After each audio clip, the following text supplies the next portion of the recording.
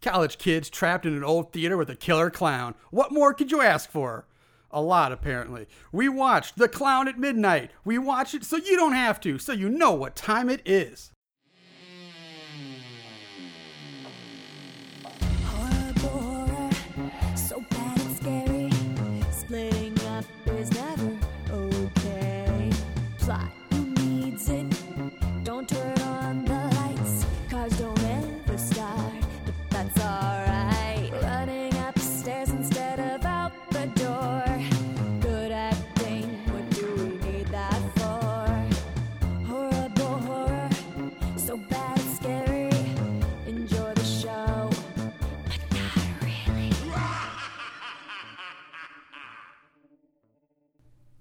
What's up, Moon Goons? Welcome to Horrible Horror, the podcast where we watch the worst of the worst in horror movies. Movies so bad they're scary. I'm your host, Mr. Marshall Hampton. With me today is my co-host, my buddy, Mr. Aaron Southworth. Aaron, how are you doing this fine day? Oof. Man, I'm good. Yeah, it sounds like you're good. Just came back from Palm Springs. Yeah, rub it in some more. Rub it in. Palm Springs, the home of Bob Hope. Frank Sinatra. It's like loosely tied to gangsters, and they just wanted to build a place a little further away from LA where they could fuck around and play golf and not have to deal with cops. It's so weird out there, man. It's really, really weird. Funny little note about Palm Springs. It's actually one of the highest gay men per capita in the United States. I don't think that's. So, I think that's all that strange. I don't know. Me and my buddies fit in pretty well. It was a good time. It was a bromantic vacation. It was 7 dudes, and basically all we did was just hang out, hunker down on a compound, and do a lot of mind-altering substances. So, yeah, it was great. Sounds awesome. It was. I played beer pong on Mars, basically. Well, yeah, that sounds like a blast. It was. I was stuck here in St. Louis. Yeah, well, that's how it goes. But that's why we did the bonus episode last weekend. Yep. I was out of town, so. Yeah, actually, today is not that anybody else out there cares, but today is my daughter's birthday. She turns 2 today. Hey! So in like 20 years, when she ever hears this, when I actually allow her to listen to these in 20 years or more. Happy birthday! There you go. Happy birthday, Olivia. Yeah, that's fantastic. That's great. Yeah, and my birthday is in a couple days too. It is. Yeah, I know. Except no one really cares as much when you're 39. You're way too fucking old to be fucking around as much as I do. Yeah. Fuck it. All right. This week, now before we did this movie called The Clown at Midnight this week, and I kind of say I really was torn between. I kind of wanted to call up our friend of the show, Sarah Samples, and get her in on this because it's another theater based movie, which we've done all the theater movies she's been involved in, but she also hates clown movies. That would even be better. I know, but like I don't know if she'd do it because she hates clowns so much. So like I didn't ask her for this one, but spoiler, she will be on next week's episode. We've already got it confirmed. She's already seen the movie, so look, she'll be back next week as to sit in with us for that one. So she knows what it is, but I don't even know. You don't even know what it is. I know what it is. She knows what it is, and you guys will find out later. Well, fuck. So yeah, anyway, Clown at Midnight. This is a weird little one that I didn't even know about until I just stumbled upon it. Super under the radar. Yeah, it was released on February 9th of 1999. So very late 90s, written by Kenneth J. Hall, who has 17 credits as a writer, including such classic movies as Puppet Master, the original Puppet Master, Test Tube Teens from the year 2000, Puppet Master vs. Demonic Toys, Puppet Master, The Littlest Reich, and I can't believe somebody actually gets credit for writing this, but he was the writer on Linnea Quigley's Horror Workout. Sweet. He also has 16 credits for special effects, which include classic horror movies as Ghoulies 1 and 2. Nice. Critters, Puppet Master 4 and 5. Now, Jack Frost, he designed the snowman. Fuck yeah. And, get this one, to talk about obscure, fucking Hala 2. He was the head creator for the Gollywog costume. So he did the Gollywog Okay. Yeah. Man, this guy's like... He's just about. He might need to be in our Hall of Fame. He's done like half our catalog. Yeah, we might have to put him in our Hall of Fame in like in like the others category. Sure, in the other. No, because we don't really have a writer or a special effects guy. Sure. But we have writer, producer, and then I guess film studios. Potpourri, potpourri category. Yeah, a little bit of this, a little bit of that. You might have to go in. And then this was directed by Jean Pellerin, He's got 21 credits as a director. 12 of those are all music videos, though, by bands such as Skid Row, Nice. Motley Crue, Nice. Europe, Def Leppard, and Metallica. That guy loves hair metal. Apparently, yeah. Damn. Does it mention what videos? Yeah, it did. I didn't write them down, but yeah, he did list them. Who I know he did for Who the Bell Tolls for Metallica. I know he was behind that one, and Dr. Feelgood. No shit. Yeah. Man, I remember growing up watching that video and like, dude, I want to be a cocaine drug lord. Yeah.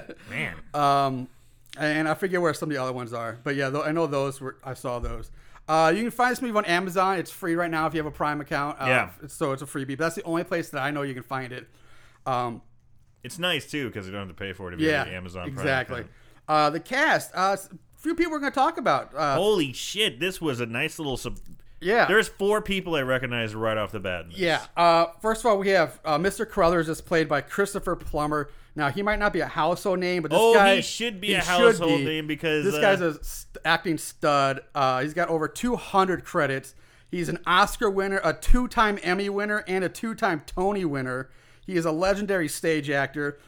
Check this out. He was awarded the Companion of the Order of Canada, which is required approval of the Sovereign Queen Elizabeth II in order to receive that award. So basically, he's a Canadian knight. Was this prior to Canada winning, like claiming independence? I guess so. Because he was born in 1929. Yeah. And because Marshall mentioned, I'm going to go ahead and just, burst this out there. Right when I saw him, like, holy shit, it's Captain Von Trapp from Sound of Music. Yep. That's, I was going to... Yeah, I have to say it because I'm just like, eek! Yeah, I couldn't was believe gonna that I was shit. going to get to that, but yeah. Like, go on, my But yeah, friend. basically, if he would have been British, he'd be a knight. So he's basically the Canadian equivalent of knighted. Captain Von Trapp, Sound of Music. He was also in horror movies. He was Detective John Mackey in Dolores Claiborne. He was also in 12 Monkeys, Dracula 2000, The Girl with the Dragon Tattoo. And here's a neat little fun fact.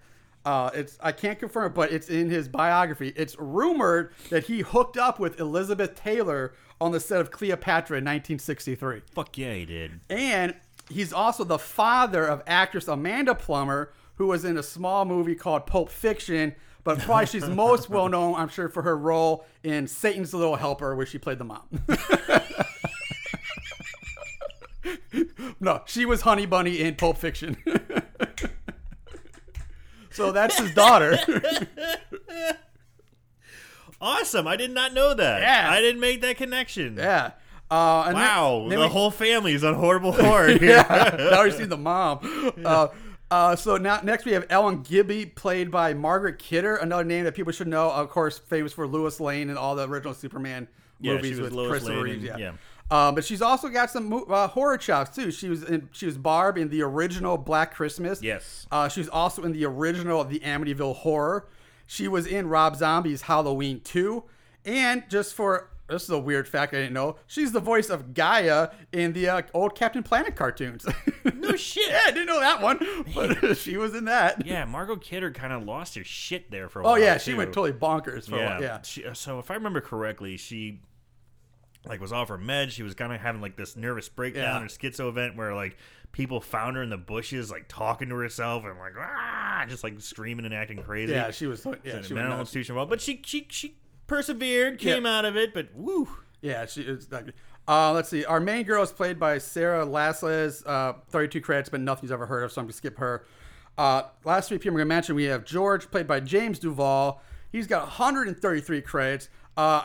He's probably best known for being Randy Quaid's son in Independence Day.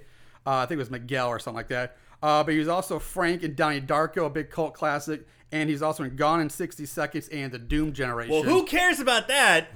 Because you know what else he's in? What's that, Aaron? The Black Room. There he is. It was in the Black Room. He's the washing machine repairman from Yes, the he Black is. Room. Yes, he is. So again, man, we're having like all kinds of great I callbacks. know. The fucking Black Room, man. Yep. All right, then we have Tyler, played by Ryan Biddle, 39 credits. The only reason I mention this guy is because this fucker actually attended the Juilliard School, which is like in the elite of elite, like performing arts school in the country. But he'd gone to like do really nothing with it.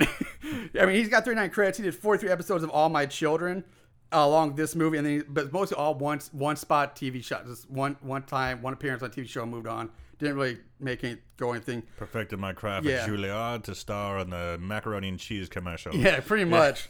And the last person I'm going to mention is Monica. She's played by Tatiana Ali, 76 credits. She should be known. Everybody should recognize her because she was little baby Ashley in The Fresh Prince of Bel-Air. Fuck yeah, she was. And she also did 53 episodes of The Young and the Restless. And she got her very first start. Her very first film was Crocodile Dundee 2. Huh. Yeah.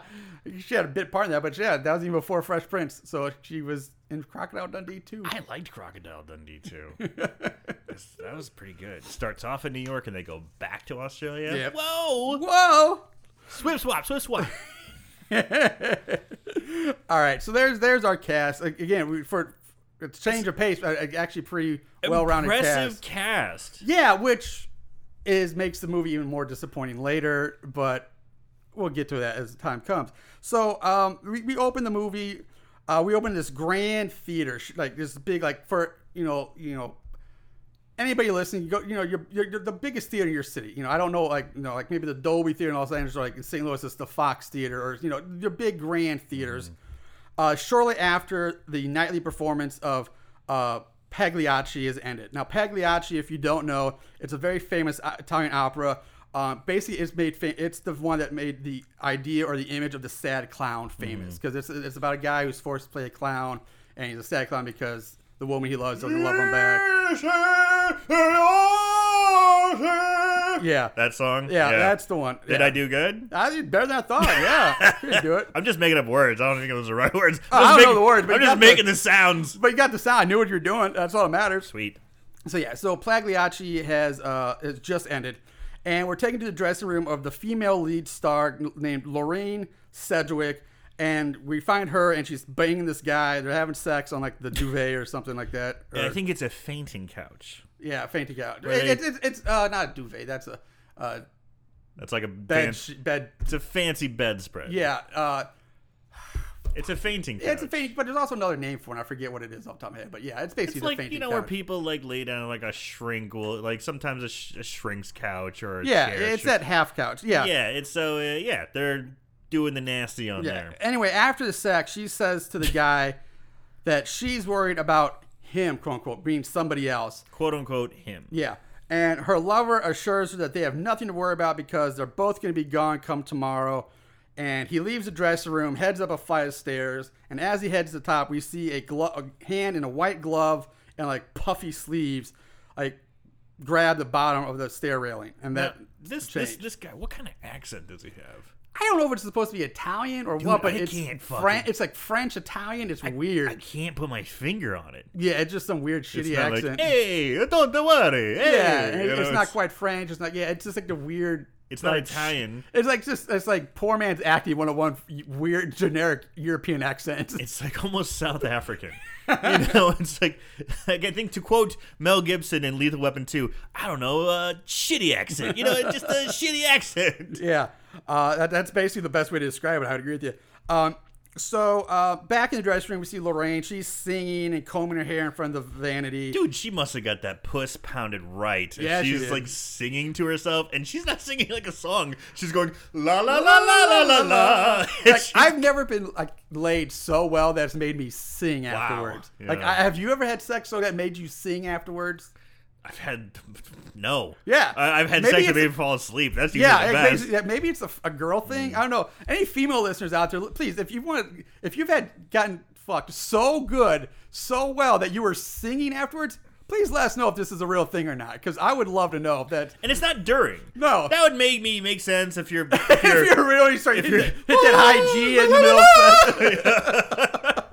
he's hitting that right note, if Yeah. you will. No, but like afterwards, all said and done, and you just like just break out into song or Yeah. something. I would love to know if that's a thing or not. So yeah, and then so the knocking on the door. She starts hearing knocking on the door, and she's like, "Hello, what?" Blah blah.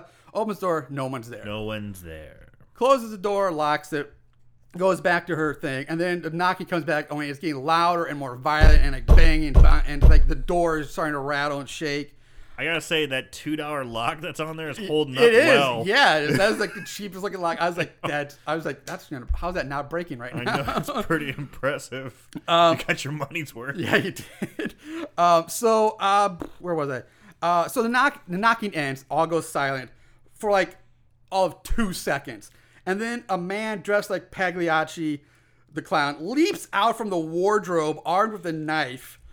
She tackles Lorraine to the floor, but she's able to like hit him over the head with a bottle. She grabs a bottle, like an empty wine bottle, Yeah. and smashes it over his head.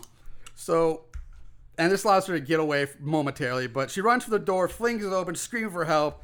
And basically, right outside her door is the fucking night janitor who's like mopping the floor. Dude, he's got to be 10 feet away. Yeah, but he doesn't hear her because he's listening to his headphones so loud and he's blaring that sweet crunk opera music. Yeah.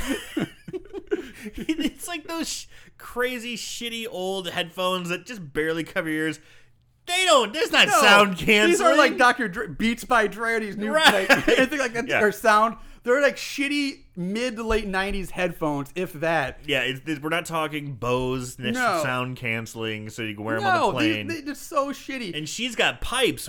She's an opera singer. Yeah. Heard her pipes. We've heard her sing post-coitus. Yeah. So she's yelling, she's literally help me, help me. Yeah, She's literally fighting. about 10, 15 feet away She's from this fighting guy. with the clown. The clown's trying to open the door. She's holding the clothes, yelling at him, Yeah. help me, help me. Yeah, But this is he's where I not throw even out, paying like, if I had to attention. whistle, I'd blow whistle. This is where I throw my first bullshit flag on the play. Like, Yeah. like, you know, like bullshit flags out. Bullshit flag, first one of the movie. First one, here it comes.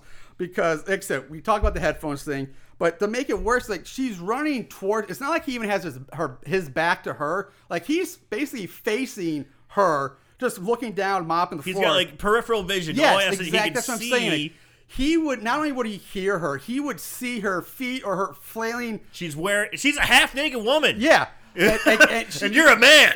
You should be able to see a half naked woman out of your periphery. Yeah, and that's my thing. Yelling like, and screaming. you would hear it. You would even you have that weird sixth sense. Like, you kind of know when somebody else is near you. Like, you would know this, and he just like mopping away. He's mopping away. super into mopping. Yeah, world's most dedicated janitor, I guess. Takes his job serious, Marshall. He's probably like on pro. Like, I'm not getting involved. Fucking actors. So yeah, like I said, he's facing her, but he's looking down. It's just bullshit that he doesn't see or hear them. So the cure he grabs Lorraine, drags her back into the dressing room where he just stabs her to death. He doesn't even really close the door. He just drags her in. The door just kind of slowly closes as he's stabbing her to death. So this fucker would have been seen this too, but nope. I gotta say, the killer doesn't give a shit either. He's like, fuck the janitor. Yeah. So Lorraine's dead. She's stabbed to death brutally. So, yeah, that's our first. That's our opening. First kill. And really quick, the Pagliacci clown. Just the description. It's a black suit, kind of like Marshall said, with the ruffles, white ruffle, Black and white. Yeah. And very black and white. When he has this red, like little puff of hair. like stark red. It's not like a mohawk or anything. It's just like this really red. It's like a square red patch of hair. Bald. Yeah, it Yeah. almost looks like, you know, those like a red racquetball, fluffy. yeah. I was gonna say like those winter caps, like the little puff ball, like the knitted caps with a Right. little puff ball on it. It's kind of like that. I mean, just red. Yeah. And his face is all white, no hair, just the red puff, and like a little bit of black around the eyes, a little bit of red on and the a red on the nose. mouth. Like, yeah. So it's very unique looking. Yeah.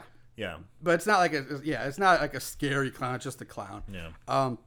So we jump to this college girl sitting in the library with a newspaper article in front of her that reads like some like still no arrest made, an opera singer murder. Up comes Monica, played by Tatiana Ali, who Tatiana Lee, who is not Muhammad Ali's daughter. It is not. Just thought to let you know. No, that's Layla Ali. yeah, the boxer chick. So Monica sits down next to our main girl, Kate. We find out that Kate just learned that she was adopted and never knew her mother. But for the past 6 months, Kate has been having strange dreams and daydreams ever since that she's found out that her mother was the opera singer who was murdered. So Yeah, this is just lazy writing right off the bat. It's like, hey, I just found out I was adopted like 6 months ago. And I found out, oh, just coincidentally, my mom's this murdered opera singer, and now I'm having these horrible visions and daydreams. Like, what? So yeah, that was a little strange. It's kind of like, what? Nah, that's bullshit. I didn't quite understand. Yeah, it's really kind of lazy writing. I think it's kind of sloppy. So now we cut to two of them arriving out front of the old Walker Theater, where they meet up with two more of our main characters, Marty, the cliche gay theater guy, and Walnut, which is her nickname. I don't care about her regular name. They call her Walnut. She's another theater chick. She's like the stage manager. Oh, dude, she screams tech. Oh, yeah. She screams tech girl so much. I mean, she's little frumpy, oversized shirt, big thick glasses, fluffy hair. Well, first of all, the glasses, it was the late 90s. Well, yeah, so I mean, it's she kind of has like a Lisa Loeb kind of thing going on. very Lisa Loeb. I would say, very yeah, Lisa but, Loeb. you know, she definitely looks like she's like a Liz Lemon kind of character, like doing the tech kind of stuff. Yeah, right when I saw her, I was like, oh yeah, you're a tech bitch. So, Build a stage. of course, the Walker Theater is a theater where Kate's mom was murdered in the opening scene, which at this point now we have to assume was a flashback, even though the movie gives zero indication of that. Because even when we jump from the murder to Kate, there's in the library, it never says like 18 years later or 20 years later, or there's no, it does a really 5 years later. Or yeah, anything. it doesn't say anything. It's just like, okay, because it almost makes like, okay, this movie, like it's still the same, like that happened like a week ago for all we know. And I was confused by that as well. Exactly. Yeah. It's so stupid. It's such an easy, like just put, like, I mean, 18 years later, or, you know, however many years you want it to be. 10 years, but 5 years, just but let yeah, us know. you have to know there's a passage of time to make this flow better, for this story to make sense. Did they ever say where this takes place? Either? No. I will say it's not California because it was snow not everywhere. It was snow at, Christmas break. So like, hey, it's something different for that. So Yeah. that's nice. I thought that was kind Probably of my refreshing. guess is probably like Chicago or New York, something like that. With the I found it refreshing. yeah, I did too. So they head into the theater and they meet up with the rest of the group who drives up. Now we have George who drives up in a hearse because he's apparently our bad boy special effects guy. So because bad boys drive Hearses. Yeah, hearses. That's a strange one. I won't lie. I remember in high school there was like I was really big. Like I wanted a hearse. Because you're fucking you. Of course you wanted a hearse. I was like, I want a fucking hearse, man. I was like, my big thing is I want to get an old hearse and like super like take where the casket was gonna go in this line of like speakers and put like a fucking like dumbass like disco ball back there or something like that. I was gonna make this party wagon out of a hearse. You'd get so many chicks that way. Yeah, so many chicks would be digging to that In one. your mind, you're like, this is gonna be so I know. I was like awesome. 15, but I was like, this is gonna be so cool. So in the theater now we meet Taylor, who's the jock football player, who's only here so he doesn't flunk off the football team, and his girlfriend Ashley, the bitchy snobby girl cliche. So we kind of have all the cliche guys there. She's kind of hot. Yeah, she's an attractive girl. We also meet Miss Ellen Gibby, played by Margaret Kidder. She's the drama teacher who's in charge of the kids in this cleanup project that they're all doing. That's why they're all here. Now, this is Margot Kidder post Crazy Town. Yeah. And you can tell she's got a little meth mouth going on. She's kind of talking like this a little bit. Yeah, thank you. She has like a Yeah. weird like lisp or something Like she's to been her. doing a lot of meth for a couple years and then got cleaned up. It's still that lingering effect of the teeth falling out and the dentures aren't quite in there as well. Woo! It's a little starting, but she still nails it. She delivers. She delivers. Yeah, she is fine. She's fine in this. But yeah, it turns out the university has bought the theater from the city to make it like the new home of their drama department, or their new focus point of their drama department, and they're here to start cleaning it up. And they have a grant to do productions, but we gotta get this shit cleaned up. So Gibby runs through a little spiel about what they'll be doing and tells them to come back at 9 in the morning, which they said, come back at 9 in the morning, we'll get started. But then she's like, we're staying till 6, nobody leave early. So it's really weird. Like, I didn't understand it either. yeah, it's like, why say come back at 9 tomorrow and we'll start? But they're like, oh, wait, we're going to stay and work till 6, nobody leaves early. It's like, why say... The only thing I can think about, if she's an educator and they have to stay there X amount of time to get credits, but still, that's bullshit. No, I mean, I get like, I don't understand why they put in that order. Say, hey, we're going to be here till 6 tonight. No one's leaving early, but we have to be there at 9 tomorrow morning. Just start the fucking movie there. Yeah, it's like, why leave like, and come did back? Did they fuck it up in editing? Did they put one scene like? Did they? Oh shit, that was supposed to be after. I don't know. Whoops. It's confusing. Anyway, so at this point, Ashley gets all scared by a rat that goes by and this point causes all the girls to freak out. And the gay guy too, by the way. It's pandemonium. Yeah. This store-bought rat that looks very plump and healthy. Yeah. It's From like a pet store. Yeah. everyone is jumping on their chair, screaming. Best acting of the movie. At this point, in comes Mr. Carruthers, who was the previous owner of the theater. Captain Von Trapp Yep. in the house.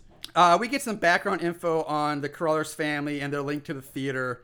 That they built the theater way long ago and blah, blah, blah. He says that the theater is haunted by the ghost of Lorraine Sedgwick. Hearing this causes Kate to run out of the theater all emotional and stupid. Like, it's like, oh. What? Run around emotional, stupid like. She does. I mean, come on. It's just funny the way you said it. So Gibby, Miss Gibby goes after her. They talk in the lobby about some bullshit. While Ashley tells the group the story about Lorraine's murder and how she was murdered by her co-star Orsini. Carruthers then takes over and tells the story in detail on how Orsini was obsessed with Lorraine, who rejected his advances. And then one night, Orsini found Lorraine with another man, and this broke him, and it led him to kill her on the night of the final performance of the opera.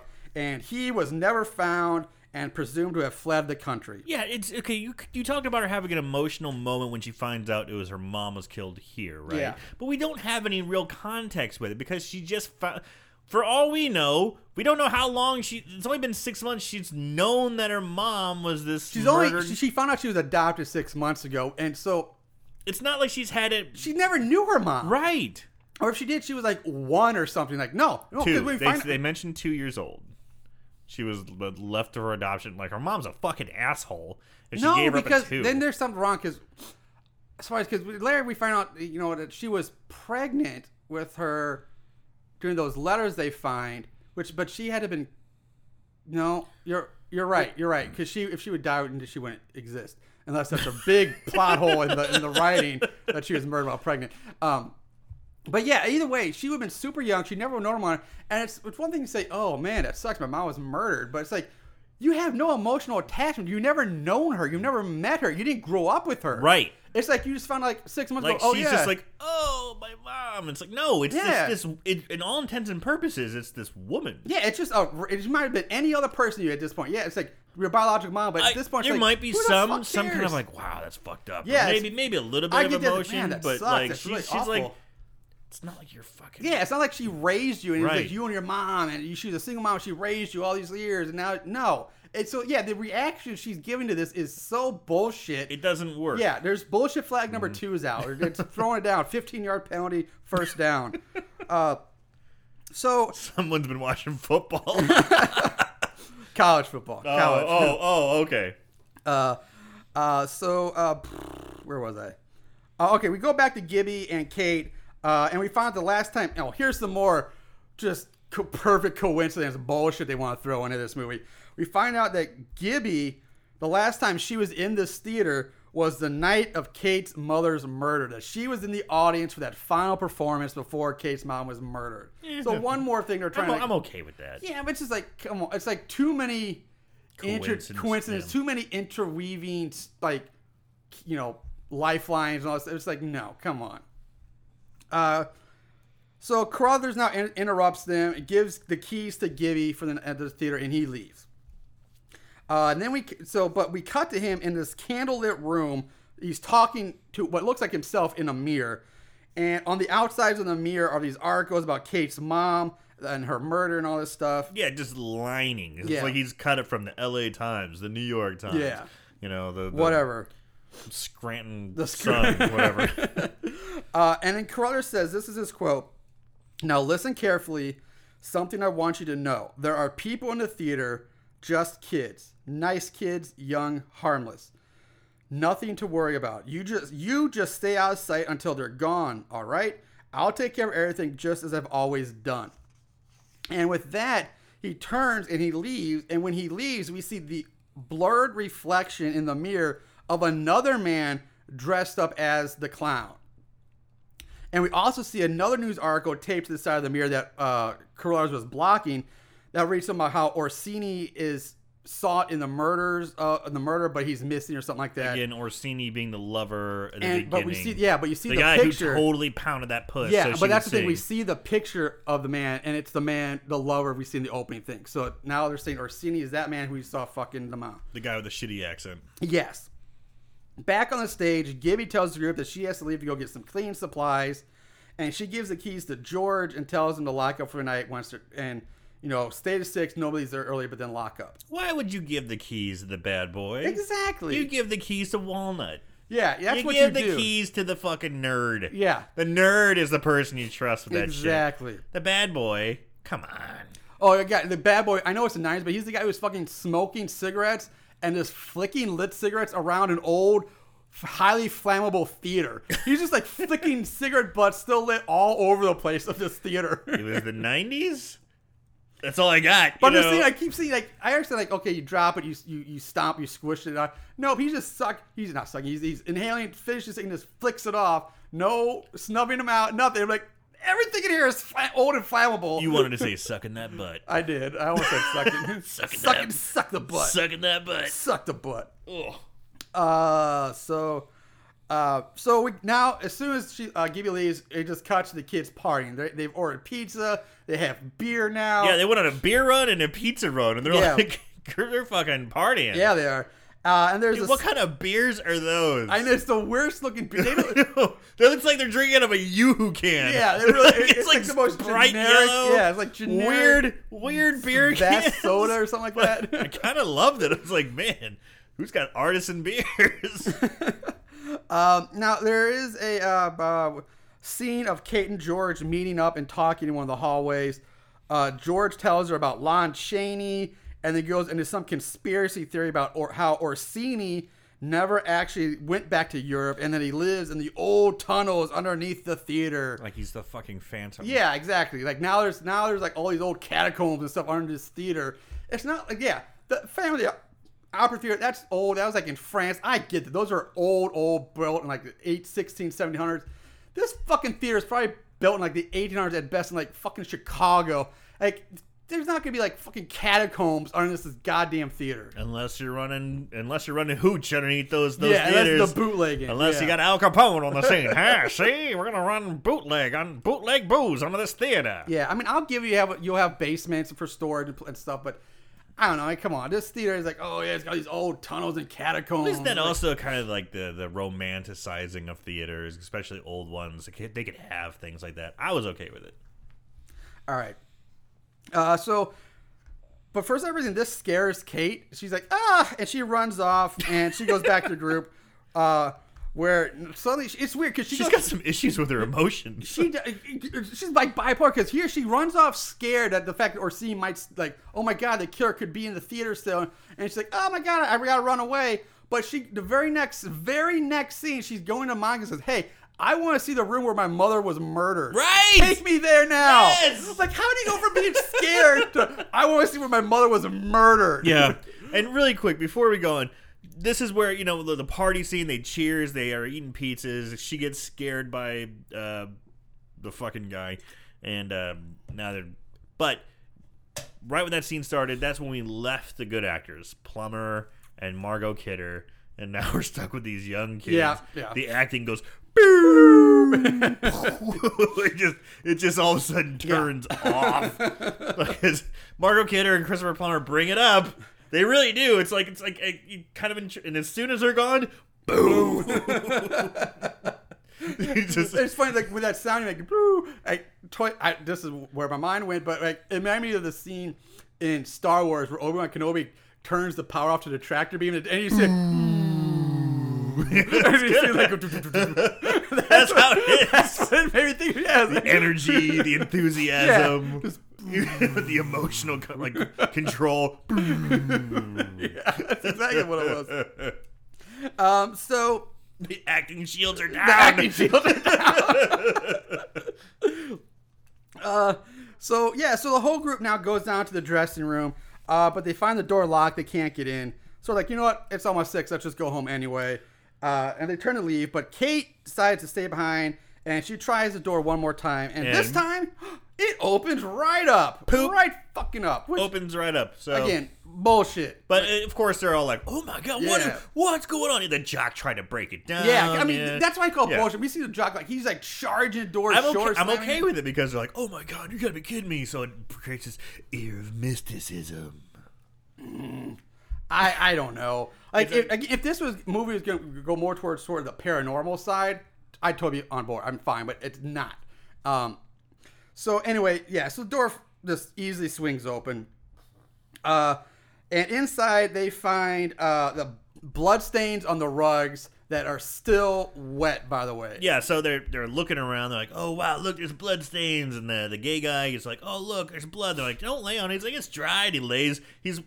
He's wearing this sweet mock turtleneck sweater, which I used to rock all the time in the 90s. There's nothing mock about it. It's a turtleneck sweater. Well, it's a half. So a mock turtleneck was the half. The turtleneck would fold down. Oh. The mock turtleneck was it didn't have to fold down. Came up a little bit because I used to rock that shit. Yeah. All the time Yeah, in you the did. late 90s. I used to love rocking that shit.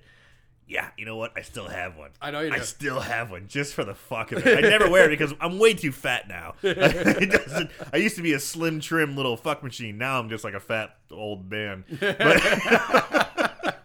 But yeah, man. But anyway, he laid down a sweet cream-colored mock turtleneck. Great, yeah. But he's like, to make it look like, it was like his head, there was like his blood coming Yeah, out. he was the just blood. like, "Oh look, this is where she died. Oh my god, it's still wet. Boogie, boogie, boogie, boogie, boogie." So yeah, and Kate starts having flashbacks of the murder. She screams again, freaks out. Monica's like orders everyone out of the room so she can try to calm down Kate. Everyone leaves, leaving Kate and Monica alone in the dressing room where they talk for a while. Kate finds a stack of love letters. She has this like weird psychic connection. Yeah, she's like, it's like whoa. bzz, bzz, bzz. You know, these little flashes and images are entering her head, and we're getting like quick cuts of like her like with the letters and of her mom with the letters. Yeah, and this, yeah. again, I don't like this aspect of the movie. This weird psychic connection. Yeah, to a woman you've never even known, and you just found out about like six months ago. And now all of a sudden you're having like you would have been saying like, oh, I've been having these images all my life or something like that, or for years or blah blah blah. But no, you're like, no, like it's bullshit. And like this psychic, I don't know. It was stupid. I did not like it. But she finds a stack of love letters on top of like the wardrobe or bureau or something like that, and they're written to her mother Lorraine from Lorenzo Orsini. Now during this, we also get shots of George painting his face white and finding one of the old clown costumes in one of the other dressing rooms. I think it's Orsini's old dressing room. Kate begins to question the story about Orsini here, especially when she comes across another letter where Orsini writes about how happy he is that Lorraine accepted his hand in marriage, how much he loves her, and that love and family are more important than the career, and that she owes it to herself and to their daughter, Catherine. So now Kate learns that Orsini is her father who killed her mother, but they get interrupted here by George no longer wearing the face paint. So like we see him putting the face paint on, then he's like, it's instantly off again. All three of them leave the theater. They lock up for the night. That's it. There's a scene of Kate having more nightmares of the killer clown. Yeah, in her single bed at home. In her her twin single bed. Single bed. Come on, girl. Shit. She wakes up, Rise the clown comes crashing through her bedroom wall, like head first. It went like through the wall. It's like through the fucking wall. Yeah, like it looks fucking ridiculous, but it's awesome at the same time. It is pretty awesome. awesome. It's like one of the best moments of this entire movie, and because it's so ridiculous, seeing this clown come crash like the goddamn Kool-Aid Man, just going. But he's doing like a dive. I know, it's head first. He's like diving through like a suicide dive through the ropes in a wrestling it's match. not like he's like bursting through like Kool-Aid Man, like vertical and like, oh, I'm just gonna power through like. It's like he's flying or something. It's like he's straight like doing a straight up dive through it head first. And he just looks crazy with a knife in his hand. Yeah. He's like, ah. Yeah, it's pretty great. It is. It's so ridiculous. And there's but all it's this so awesome. light behind him. Yeah, it's pretty nuts. So she wakes up screaming and blah blah blah. Doesn't matter. Her foster parents come in. Yeah, I'm skipping it. Tuck her fucking back matter. in because I don't know, she's 23. But So the next day, Gibby shows up, enters the theater carrying all of her cleaning supplies. On the stage, she sees someone dressed as the clown. Of course, for some reason, she thinks it's George instantly, even though she has really no reason to think that. But it's like, George, what are you doing? Oh, George, you crazy kid, George. You kook. You kook. The clown goes backstage. Gibby follows. She puts her cleaning supplies down, goes backstage. She finds the clown with his back to her. She approaches him. George, saying, come on. George, what are you hiding there? George, what do you got there? The clown spins around holding an axe, and in one quick downward chop, splits Gibby's head in half. Just like right to clunk her head into stunk. Yep. And it's not a bad effect. It's not. It's not that bad. You see the back of Margot Kidder standing there, and you see the guy spin, and obviously it's a mannequin, but it's done so quick and pretty well that you just see the axe go whack right into her face, but you see it from the back, and it's a pretty violent thud. I mean, you see the head splits in two. Yeah, it's a decent effect, and they do it quick enough that it works. Yeah. I will say the effects in this movie aren't that bad. It's really not. They're not the greatest, but they're not as bad we've seen. Yeah. I'm not saying it's great by any sense of the word, but it's not like something I'm going to be hard on. We're a kill-based podcast. We like the kills. And there are some decent kills, but man, there are some shit, piss poor kills. Yeah, too. but I say the kills suck. But I'm saying the gore, like the special effects, aren't that bad. The kills may suck, but the effects aren't bad. Okay. So the rest of the group now, they all show up, and this leads us to the cleaning of the theater montage, accompanied by a really shitty song. Dude, the montage. The fucking cleaning montage. It's so long, and it's so weak. A montage should be like, I'm doing wacky things while cleaning. Oh, look, I'm going to sweep up this crap and put it underneath the rug. And I'm going to dance with a mannequin real quick. Right. And I'm going to wear wacky sunglasses and play a tennis racket guitar. Shit like that. And it's just them cleaning and moving boxes and ordering. Like one guy, he like orders a pizza and he opens the door. He's like, oh, it's too bright. He closes it and then answers it with shades. I'm like, is that supposed to be funny? Were his eyes just sensitive? I don't get it. And it's long. It's like 5 minutes. Yeah, it's a really long It's montage. a really long, shitty montage. Yeah. It's like they did not do their 80s homework. No. And this leads us to an even shittier sword fight between Marty and Taylor, which Marty easily wins. The gay blade? The gay blade, Yeah, I did like that. So, the jock and the gay guy are kind of... They're kind of getting a little pissing contest. Yeah. The gay guy has a rapier. Rapier, thank you. And then, they're doing a little sword fight. If you don't know what a rapier is, it's basically a fencing sword. And the gay guy's got his number. He's pretty handy with the sword. And he beats the jock, spanks on the butt, and goes, "Strike of the gay blade." And I'm like, good for you, 90s. Yeah, but it's really shitty. It's badly done. Anyway. But this pisses the jock off. Like, he goes storming off. He's like, fuck it, I'm out of here. So Ashley and Taylor, he takes his girlfriend, they go off for some alone time. She goes to comfort him. Yeah, she seductively leads him back to Lorraine's old dressing room. And this is where we get some pretty decent 90s R&B. Oh, yeah, the R&B here is pristine. I kind of was like, oh, man, is that fucking 90s R&B? Yeah, this is by far the most authentic, like, most fitting 90s this song puts in the you movie. right in the fucking 90s. Yeah, it really does. There's like, yep, mock turtleneck, check. Like sexy, like R&B. Nose piercing. Check. Oh, the eyebrow piercing. The eyebrow and nose piercing on the gay guy. Check. Check. Oh, man. Hoop earrings out the ass for everybody. Check. Tatiana Ali from Fresh Prince of Bel-Air. Check. Woo. It kind of puts you right in the mood. So, yeah. I was like hoping to hear some like TLC. Ooh, wah. So basically the two of them have sex while Monica and Marty, they have a sword fight up on the stage. And this is weird because during the sex scene, they play the sounds, the audio from the sword fight over the sex scene, which is supposed to kind of be funny and try to sync up because they're like, Monica and Marty, they're like fighting and you hear them going, thrust, and like, ooh, oh, you got me there. And it's like, come on, you can do it harder than that. And like, it's trying to. They're trying. You gotta get. You know what they're trying to do, but it's not well done. It's not well done. I like the attempt. I appreciate the effort, but it just didn't work. No, it didn't.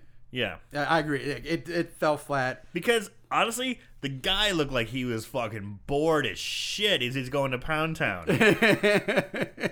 He is not going to make her sing after pounding that. No, puss. there will be no singing on this one. No. So after the fucking and fighting are done, Monica and Kate, they head down to the costume storage room. Ashley and Taylor, they get into an argument. Yeah, after having sex. Yeah. After doing the deed on the fainting couch. She's like, she pulls the old girl thing. Like, he's getting dressed. And she's like, what are you thinking? Or what's on your mind? Yes! And he's like, nothing. I'm not thinking anything. And she's like, even a retard has something on his mind. He's like, you call me a retard? I'm like, I'm not a retard. Like, I didn't call you retarded. I just said even a retard has thoughts. Like, you didn't. I gotta admit, I kind of like this. Because it's like, you remember when you're first having sex on a regular basis when you're in your late teens, early 20s, and that's what they are, late teens, early 20s. Yeah. And it's that kind of shit. What are you thinking about? Obviously, he's not thinking of a fucking thing. He's just thinking, ugh.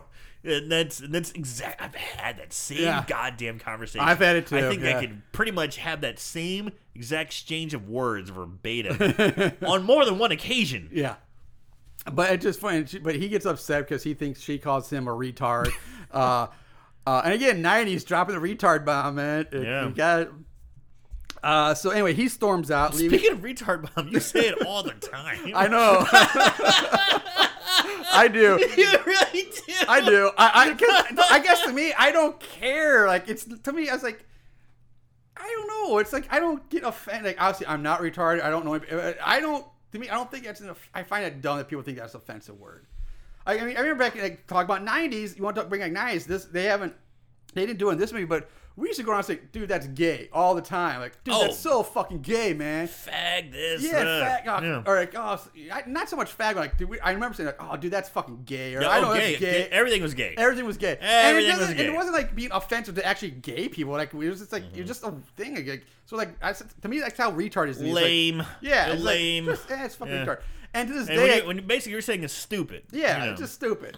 Another little rant. Like, it's like in the early 2000s when the fucking Black Eyed Peas, Let's Get Retarded in Here, loved that song. And then they changed Let's Get It Started. Like, gay.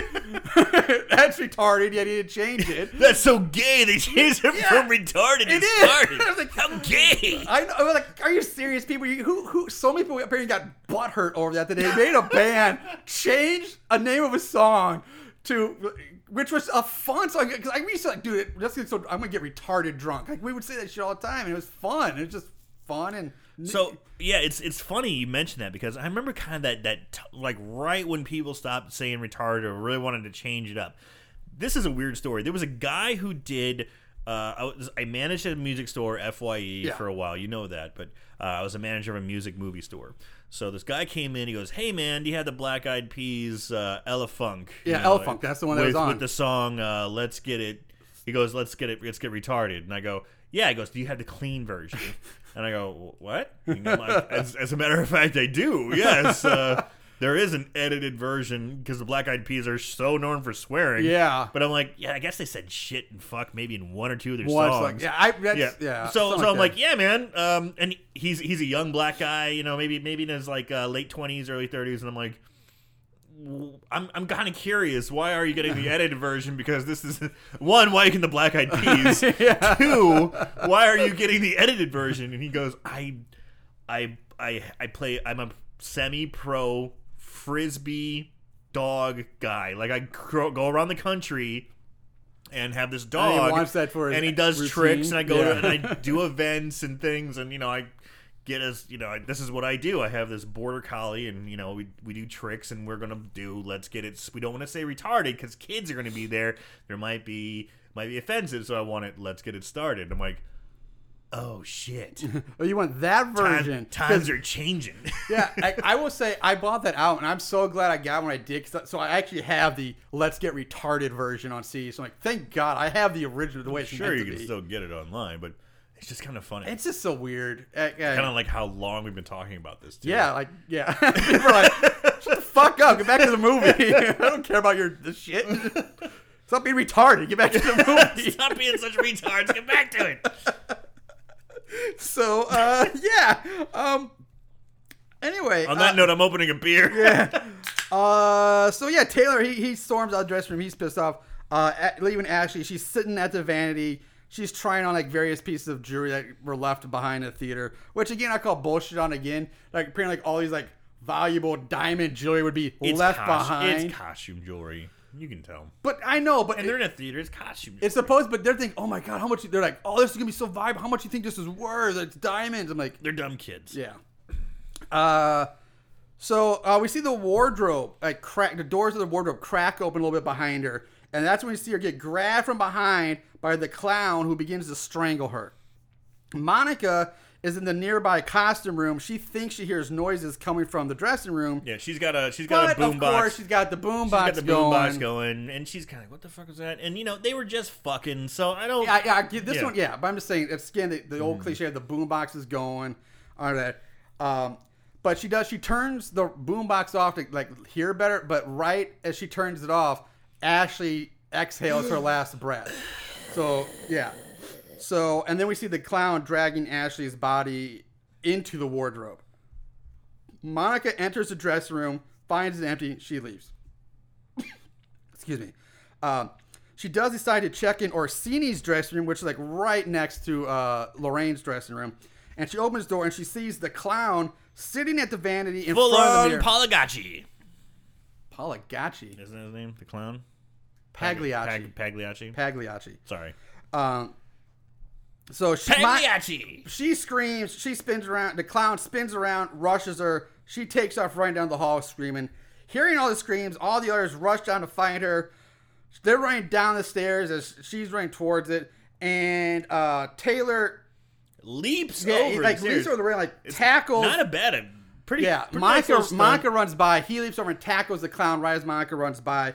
The two of them struggle on the floor. Then Tyler rips the face off the clown to reveal that it was just a mask and that it's George, who is pissed off at Taylor for ripping apart his mask that he stayed up all night working on. And that was just I was just chasing her to calm her down. Because that's the best way to calm down a scared girl is to chase after them dressed up as a killer clown. Absolutely. Best way to calm somebody down. So this is when they notice that Ashley isn't with them, but everyone's like, fuck it, let's go back to cleaning and whatnot. Kate and Monica talk about George. Kate leaves to go call the school to check in on Gibby, but ends up taking a detour to stop to talk to George some more. And this is where they start having their meet for like another little meet cute. They bond a little bit. He tries to kiss her, which is ballsy because like they basically talk for all of maybe a combined 10 minutes in this whole movie. Hey man, he's a stud And bad he boy. just like goes in for the kiss right away. He drives a hearse, Marshall. Yeah. He drives a fucking hearse. Yes, He's used to getting those chicks. that's right. But He wears a leather jacket. he doesn't wear leather. He wears a denim jacket. He wishes he wore a leather He jacket. wishes he wore a leather jacket. You're right, he does wear like a fucking Levi's jacket. Yeah, it is. She leaves to go make the phone call back to school. Monica takes a freight elevator to the basement to drop off a bunch of crates of old costumes. She steps on a mouse trap and says she broke her toe in a mouse trap. Rat trap. I'm sure It had to be a ding. rat trap because this thing was huge. Yeah, it was a rat trap, and she was wearing Keds, and she's got petite little feet. Yeah, but I So still don't know. I don't know if it'd break no, your toe. It wouldn't. No, Like not with those shoes she was wearing. it'd Like, fucking come on. hurt and be like, ow.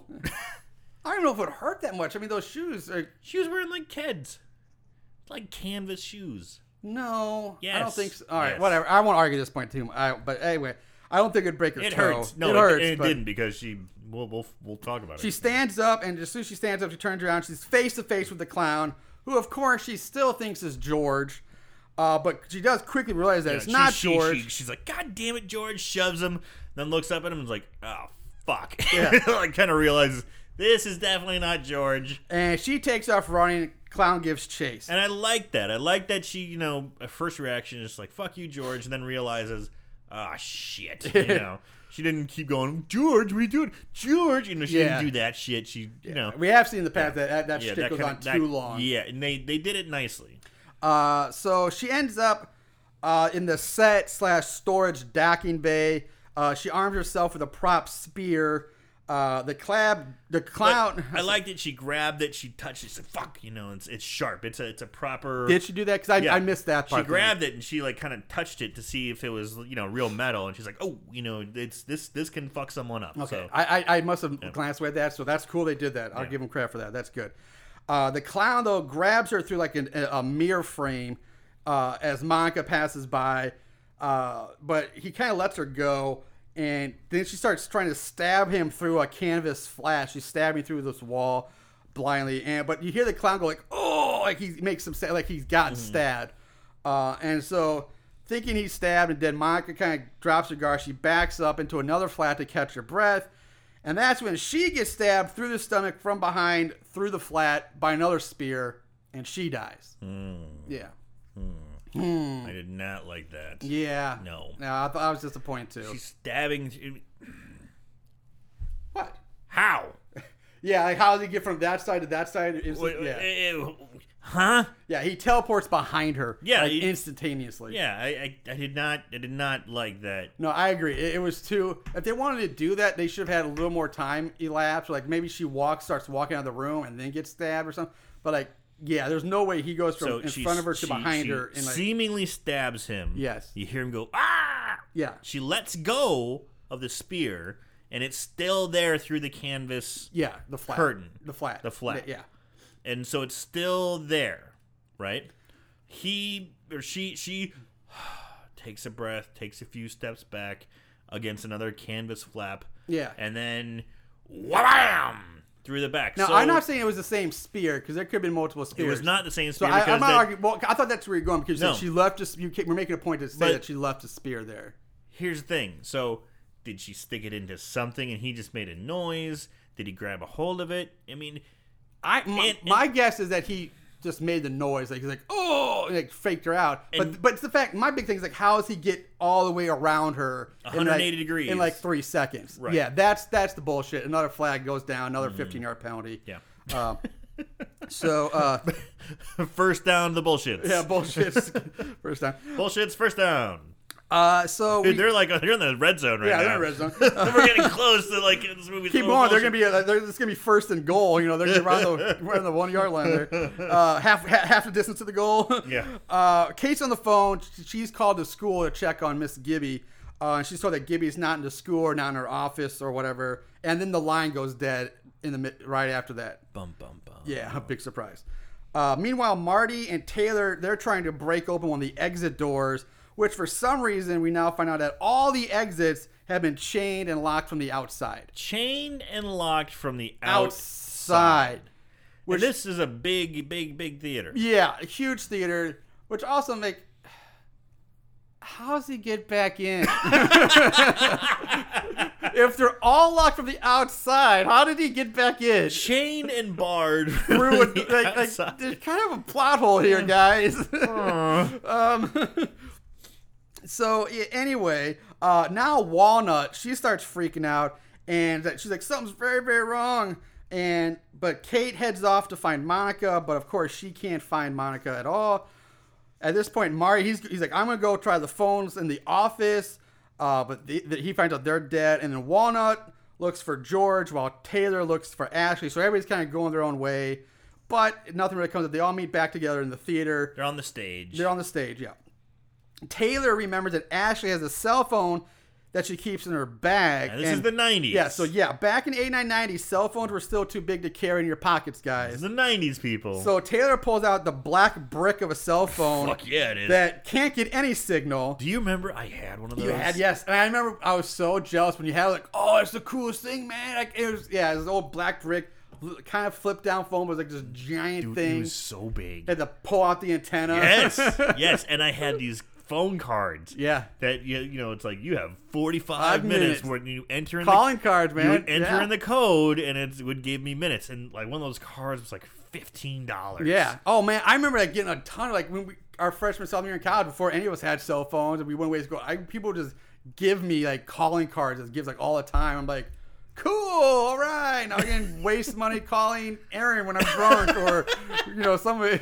Yeah, what the fuck am I gonna use this for? It's like for emergencies only. It's like, well, I've got like 5 hours worth of Emergency. like 5 hours of emergency, so I'll just be driving around like, hey, what are you doing? I'm calling you on my cell phone. Yeah, I'm driving and talking at the same time. Whoa, no way. 98, look out, world. Yeah, so there's a black brick. But of course you can't get a signal. So they're like, hey, get up on stage for higher ground, because that'll work. Yeah, because getting a whole 4 to 6 feet higher will magically give you a signal. Dude, those fucking phones though were fickle as hell. I know, and he's like pacing back and forth on Dude, stage. they really like, I got were. it, no, I got it, no, I don't. I got it, no, I don't. They were such a pain in the dick. Yeah. And he's trying to dig around the signal, and that's when he gets hit from behind by Ashley's dead body that comes swinging out from nowhere, hanging from a rope by the neck, and everyone screams. George enters the stage. Taylor immediately attacks him. Assuming it's George, who somehow strung her up all the way to the very tippy top of the stage. And if you haven't been in a theater before, I'm sure the majority of people have at one point been in a theater. I mean, we're talking like 20, 30 feet up. I mean, The fly-lofts, yeah. you know way more about this stuff than I do. Give me a good idea. That's that's ridiculous. Technically, he could have. Well, the most logical way to if we're really gonna, she's swinging. I know we're gonna fucking rope. Let's break this down. If we're gonna break this down properly, Sure. here's what would have to be done to make it the most efficient. You would go to the sides where all the fly pulley systems are. You would lower down one of the ropes in the fly systems, have Ashley's body on the stage, tie the rope around her neck that's attached to the pulley system, then go back to the pulley system, pull her body up so it's dangling, and then to get to swing, you would have to probably climb up the scaffolding or a ladder to get to the overhead catwalks where the lighting fixtures and the other fly loft stuff are, and then somehow use like a hook or something to pull her body over to the catwalk, where you would have to, again, tie it to something so when you release it, her body swings down and hits to get that swinging effect. And again, that's a lot of work for one person to do, and then to always show up on stage like, "Hey guys, what's up? Hey, hey, denim jacket." yeah." So yeah, and Tyler attacks him thinking he killed Ashley, but George like flings him off really easy again. So this is not much of a jock so far. He's been bested with the sword fight by a gay guy, and the supposedly badass smoking special effects theater geek has basically just flung him off. This guy's supposed to be the football player. I guess he's I don't know. I guess he's probably supposed to be the quarterback, but he sucks. You know where this movie is filmed in, right? Well, I know it was Canada. Yes. Canadian football. Canadian football. Just because it's filmed in Canada doesn't mean it takes place in Canada. Because none of them had Canadian accents. I'll listen to that. But anyway, so yeah, he's like, George's like, hey, I didn't have anything to do with it. It wasn't me. And they're like, oh, okay, fine, we believe you. Real quick, they don't harass George very long at all about this. When he's at this point would be suspect number one. We're like, you didn't do it? All right, I believe you, George. You got something about you. Hey, give me a thumbs. You're the hearse driving bad boy. Yeah, Hey. yeah, you can do no harm. You're like a smoking Fonz. Marty suggested they all head up to the roof where they might get cell phone service, and they can also start trying to flag down help. By starting a Fire on the roof. Let's burn this bitch down. That'll get somebody's attention. Just burn it all down. And then all of a sudden, a trap door in the stage opens below Marty. Marty plummets down to the understage pit area. A la stage fright. And the trap door closes again, cutting him off from the others. Taylor and Walnut Taylor's like, fuck him, I'm going to the roof, I don't care. So he and Walnut, they go off to the roof, while Kate and George, they go off to try to find a way to get to Marty underneath the stage. Now, we cut to Marty, who's slowly making his way through the dark and cluttered confines of the pit/storage area under the stage. Again, Which, this isn't a proper... If it was a proper pit, I mean, an orchestra pit wouldn't be under stage necessarily, be Alfred. But even if this isn't under stage, this is so goddamn cluttered. Like, it would be so. I know the theater's not functioning, but there's no way it would be functioning for a proper theater. All this clutter would be somewhere else. This shit wouldn't be kept right underneath the stage, because that's where you keep that stuff open and clean, so you can, whatever props and shit you're raising up and down, you have room for. This shit is a hoarder's house. It's so confined, so much shit, that there's no way this would be a working proper area for a theater. Anyway, the clown leaps out, attacks Marty with another sword. So there's fucking sword fighting. Yeah. So yeah, Lucky Rapier, Marty still has his rapier, and now they have a fencing duel. They are straight up like fucking Inigo Montoya. You kill my father. Fencing Prepare duel. to die. Yeah. Only it's nowhere near as good. Yeah, nowhere near as awesome. It's really shitty. The clown wins, disarms Marty, and knocks him back into an old electric chair. Sure. Which, fuck, bullshit flag out again. Because, of course, all old theaters have a goddamn electric chair. Oh, what kind of electric chair it is also? It's a possessed electric chair. Yeah, possessed one. Why? Because as soon as Marty sits down in it, not actually, because it's not even right the minute he does, because I would say, okay, the force of doing it would, but he falls down in the chair, and he's sits sitting there as Pagali, I can't remember his fucking Pagliacci. name. Thank you. Or, Pagliacci has he's pointing the sword He's at got him. him like dead to rights with the sword, Yeah. and the guy's sitting there like, okay, it's like playing it cool. It's like, okay, I'm kind of fucked. What's gonna happen? Yeah, and then the clasp, the ankle and wrist clasp just shut, the slam ankle shut, and wrist clamps just suddenly magically clasp around him. and hold him. Yeah. And they lock. Yeah, so now, there's a magically possessed electric chair, locks Marty in, and the clown uses the sword then to cut one of the like electrical wires above the chair. It's like one of these like wires. It's one of those things where it's like the electrical wires are wrapped in kind of like this metal tubing or something like that. Yeah. You know what I'm talking? Yeah, so he cuts it With a a sword, metal sword. fucking sword. Yeah, which okay again. Sparks There's fly. so much bullshit flag. Like I'm out of flags. I'm to the point where I have to throw my hat. Dude, I yeah. throw my hat because I'm out of bullshit flags. So There's fights on the field. It's Yeah. first and goal. You're right on the goal line now, so motherfucker. he cuts a metal electrical wire with a metal sword. He's fine. Sure. Sparks are flying. He then picks up the metal sparking electrical wire with his hand, which is only just a light cotton glove, by the way, jams it onto the metal clasp of the electric chair, which electrocutes the shit out of Marty, killing him. And on the other side And of the this door, is where I'm saying hats go on, because this shit fucking electrocute the clown as well. But apparently the clown is so he's faster than fucking the flow or surging electricity, because he just manages to like take a step back, like a little half step back, and he's fine. he's wearing rubber galoshes. Yeah.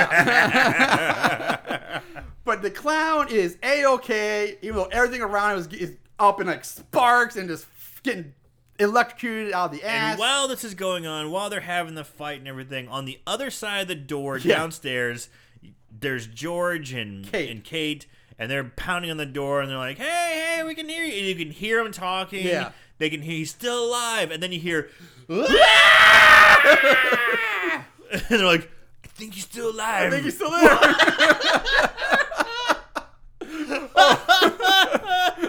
And here's another plot point that they fuck up later. But once Marty fries, it also cuts the power to the building. So now there's zero power. There's all zero the lights power. go off. And to which I love, George goes, oh, great. Now we got to deal with this. Beautiful line delivery. Yeah. Beautiful. Oh, great. Oh, shucks. Now we got to deal with this. It's like something like the fucking Little Rascals would say, you know? It's like Leave It to Beaver or something like that. It's such a damn, it's so bad. Oh, Ma. Now the we got- lights are out. We got to find a homicidal clown. Oh, shucks. So George and Kate find their way to the understage area, like Aaron said. Yeah, and where but there's such urgency. They're pounding on the door. Ah! The lights go out. Boom, boom, boom. And as soon as they burst through, they're just like, be quiet. Yeah, I know. All of a sudden, their mood completely It changes. changes. They're trying to save their friend. They're trying to find him. When they be like, I forget. Gay guy, where are you? I remember his name. Marty, where are you? Marty, where are you? I wish you'd say, gay guy, where you at? They're such ridiculous characters. I don't remember their names. But Marty, where are you, Marty? But they're like, shh, be quiet. We're walking by candelabra. They are. George literally has a candelabra in his hand. But they're being so slow and quiet, whereas before, just seconds before, they're pounding on the door and screaming, Marty, we're coming to save you. And as soon as they burst through, yeah, totally. It's like that shift. I'm like, what? Aren't you saving your friend? Aren't you going to be the cavalry that's coming in? Aren't you trying to save this man's life? And then all of a sudden, it's just you're trying not to wake up your mom as you go sneak out to smoke a cigarette or something. Fuck. Yeah, that's a great point. They do find Marty. He's fried to a crisp, which it's a decent makeup effect. It's not bad. It's not bad, but the first thing I thought of, but it's not bad. The first thing I thought was, ooh, that would stink. It would stink. Wouldn't you be like, ooh, what's that smell? You definitely, you would smell that like burnt flesh and hair. Because his hair's gone, it's all burnt off. It would and you know that stink motherfucker so had bad. lots of product in that Oh, shit, you know too. it did. That's probably why it went up so quick. I bet he had fucking Depp. Remember Depp? Yes. I bet he had remember so Depp. much Depp in his hair. There's another 90s nugget for you. So at this point, they've given up searching. And instead of going back the way they came to get back up to the theater part, what do? They decide to start tapping on the walls looking for secret passages. And fucking A, they goddamn find one. In like no time. No time. No time. It's like, what the shit, man? So now this theater has apparently underground catacombs, and now it's also like a castle with secret passages. Fuck me in the ass. Are you kidding me? This is, just so, God, so much shit. Like, I'm done. Like, I'm out of bullshit flags. I'm all done. It's first and goal. You can't get any closer. Half the distance to the goal. There's nothing more I can do here. We cut to Taylor and Walnut. They have reached a latch that leads up to the roof. There's like a little stairwell or ladder that leads to this latch, and then you fling it open and you're on the roof. So it's not like a proper door. Tyler forces it open, climbs to the roof. Meanwhile, Walnut, who's still at the bottom of the stairs or ladder, whatever it is, she's gathering up scraps like of paper and any like anything that's debris. flammable. Yeah, just to hand it up. Kindling, basically kindling. And so she turns around to hand up the kindling or whatever to Taylor, and that's when the clown appears behind Taylor, who must have already been on the roof already to be there. The clown grabs Taylor, the latch slams shut. And again, blowing the whistle. I'm sorry, but I can't. You gotta talk about the teleporting bullshit here. Because there's gotta be one area to access the roof. Yeah. How many ways are there to get on a roof? Almost always one. Even how? But even if there's two, even if there is, he was just that's in what I'm saying. the basement. How the blue? Yeah, that's what I'm saying. How in the blue fuckery? He was not only the basement. Underneath, like he was under the state, definitely at least a floor, basement level 1 or something like that. Subterranean, at least one floor under. Yes, and now he's up on the roof, and it's not like he just shows up on the roof. I mean, from the area he comes, where we see him come in, it means he would have had to have been on the roof a while, just waiting around for Taylor to show up. Like he knew he was gonna be there. Like, it's such bullshit in this scene that I fucking hate it. Like, I was like, if I had, like, a bunch of loose papers, I would have thrown them up in the air. And like, fuck it, I'm done. But, so, that's not bad enough here. So now, Taylor's like, fuck you, man, I'm going to fuck you up. So, Taylor and the clown now get into a boxing match, which is ripped straight out of Friday the 13th Part 8. Oh, Jason Takes Manhattan. I wish it was half that cool. Yeah, I wish it was. I would say they're like squaring off, and they're on the roof, and the roof is like flashing. It's like a light to basically let people know that there's a roof here. Helicopters beware. So it's a slow flashing white light. So it'll go white and then fade dark, and then white and fade dark. It's kind of cool, and they're facing off. And the clown is kind of squatted down. He's got his hands out. He's almost like in a weird wrestling stance, like, come on. And then fucking Taylor looks like he's never known how to put his fucking dukes up ever. He's just holding two hands up and is like near his head. What kind of fighting stance is that? This kid's never, ever been in a fight before. Or if he has, I think it's called privileged white boy stance. Yes. This kid's never fucking fought. That's gated community fighting stance. Yeah. Prep school. Prep school fight stance. Yacht club fighting stance. Yeah. God, it was so pathetic. I'm like, really?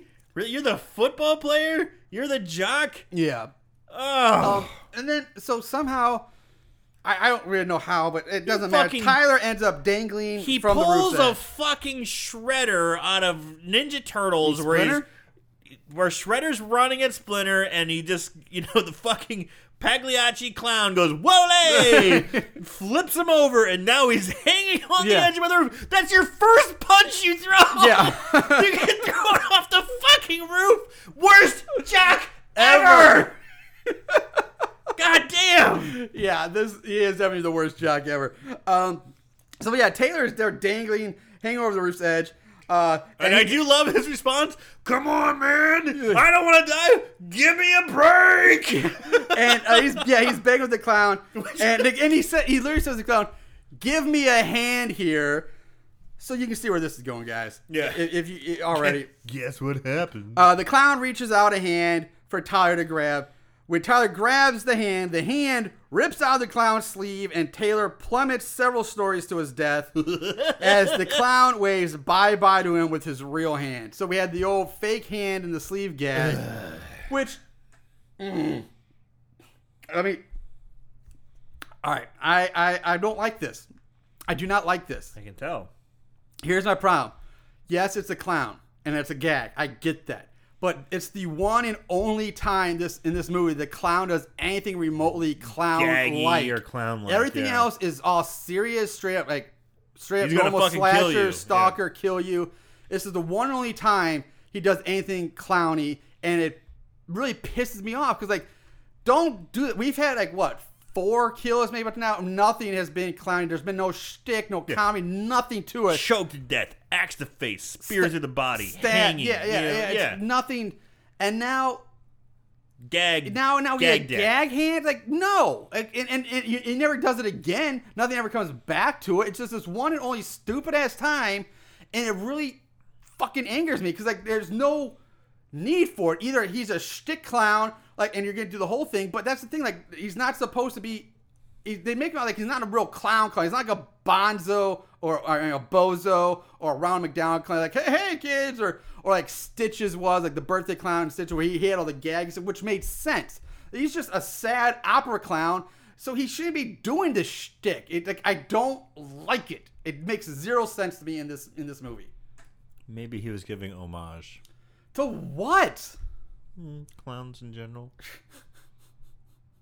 I got nothing. If they're gonna do this shtick, then they might as well have had during the boxing part of the fight. They might as well have had the clown do the old Data boxing glove from the Goonies, look, boxing glove on a spring pop out from his fucking clown suit or something, and that knocks Taylor off the edge. I mean, if you're gonna do this shit, do it. I mean, but don't do this one stupid little thing and then never come back to it. Man, this is really bothering you. It's just dumb. It didn't belong. It took me. I was really.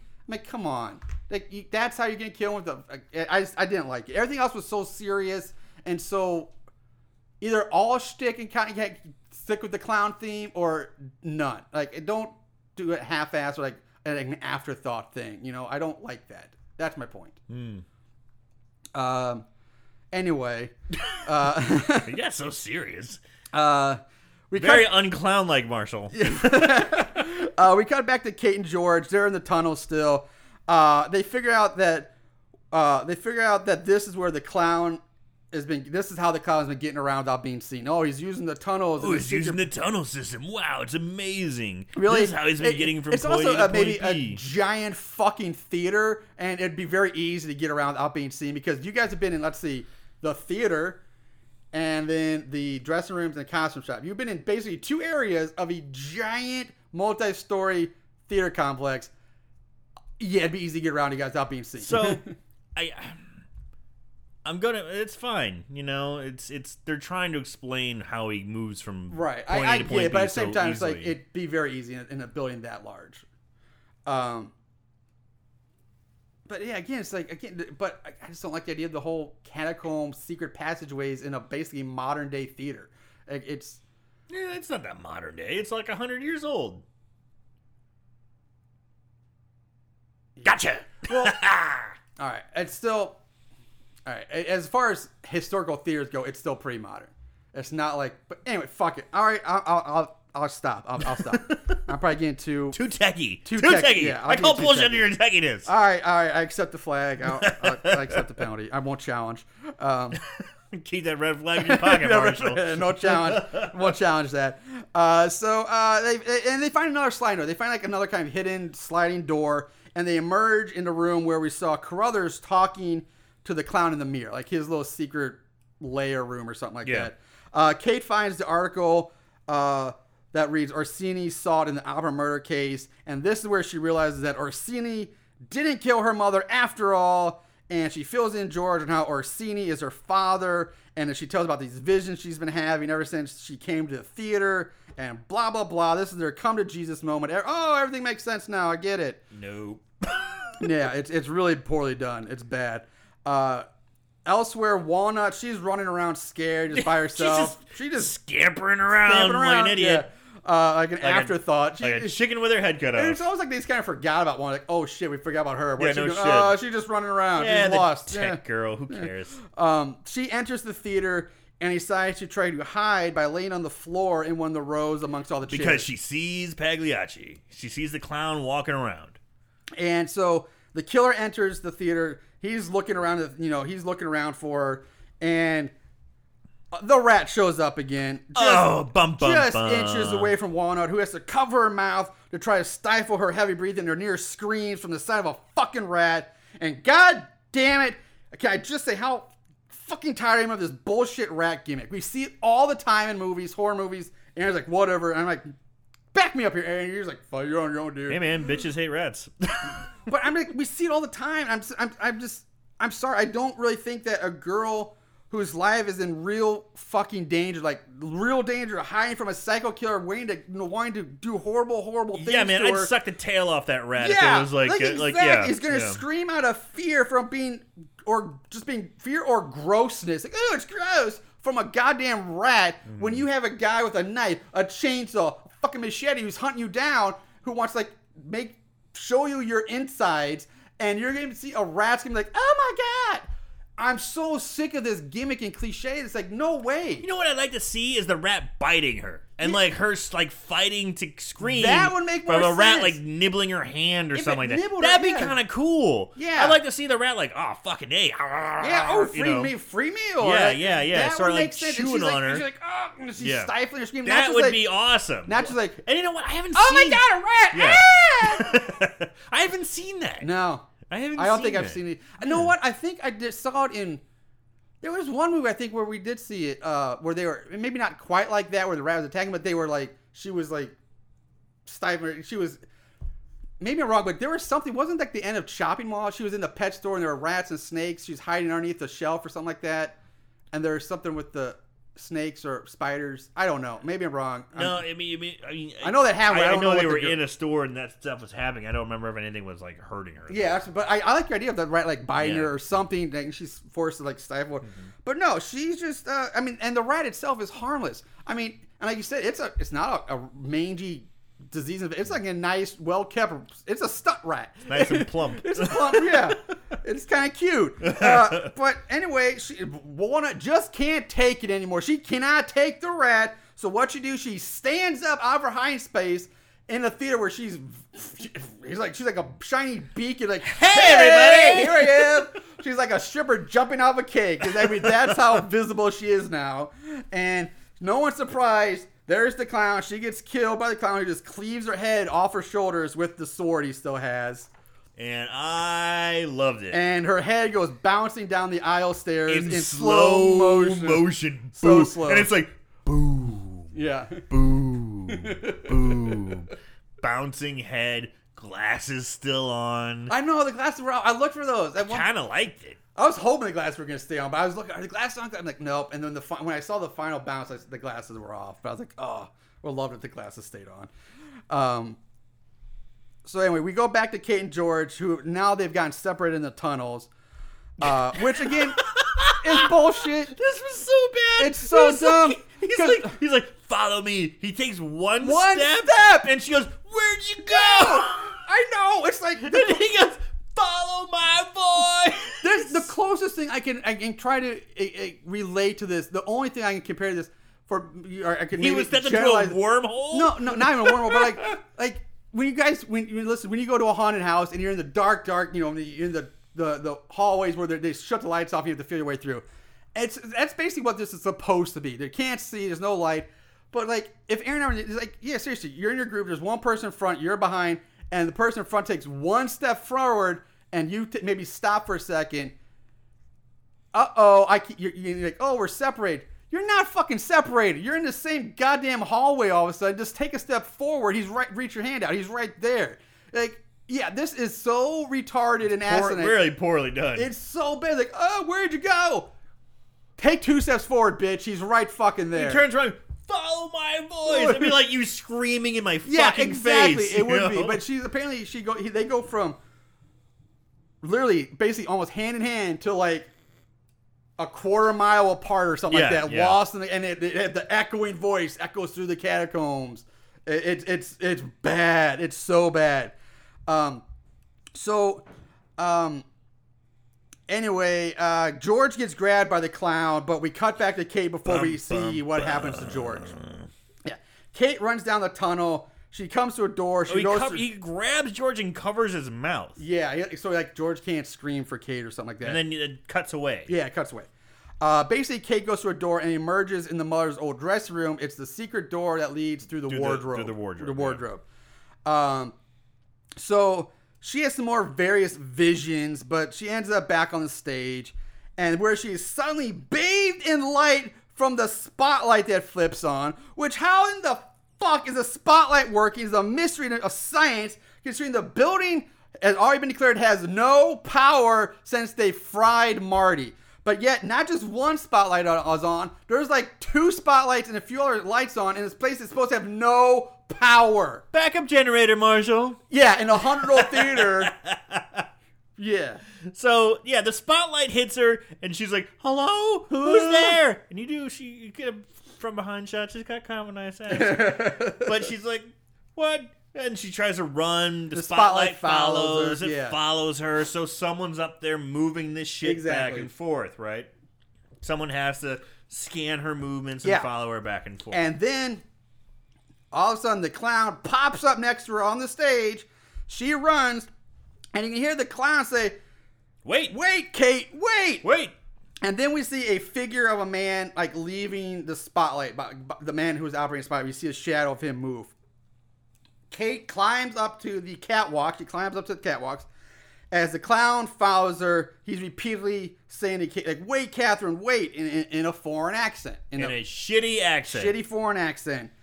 Kate rushes down the catwalk, chased by the clown, and then from out of fucking nowhere, literally out of fucking nowhere, keep in mind, we're on the goddamn catwalks. Out pops Mr. Carruthers in a sweet, nice suit and everything. Christopher Plummer looking choice. Looking dapper. Yeah, he's a fucking Canadian knight. And he just pops up in front of Kate, and he tells Kate, he's like, Kate, come to me. And the clown's like, no, don't listen to him, come to me. And the two Carruthers and the clown go back and forth trying to convince Kate to come to them and not the other one. Carruthers tells Kate that the clown is Orsini, and then Orsini turns his attention to Carruthers. Runs past Kate. First of all, Carruthers is like, you ruined my life.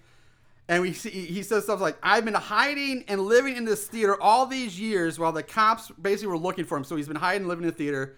When all along, it was Carruthers who had killed Lorraine. So supposedly, Orsini didn't know that Carruthers killed Lorraine up until now, which I find incredibly hard to believe.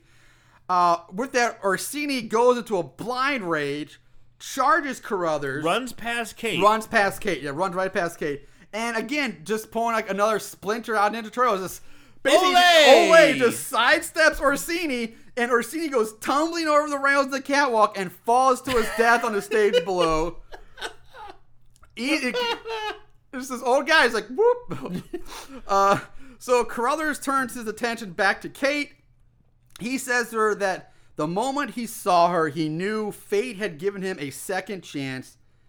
That things didn't work out between him and her mother, but now things are going to be different between him and her, being Kate. So basically, Carruthers is saying that he loves Kate instantly. Like, oh, I'm instantly in love with you, and that they're going to be together now. Kate yells like, "Stay away from me!" Whatever. Great writing here. And then Carruthers just like, "Fuck you!" Punches her in the face. Stay away from me until you go, bitch! Just punches her right in the face, knocks her out cold. Mind you, he's 70 Yeah. years old. Yeah. He was 70 years old when this was made. He's still alive and making movies today. Yeah, he's still active. He was still doing stuff in 2018. Yeah, he's doing 18. So I mean, I don't know if he might have been in his 60s, I'll say at Nope. least.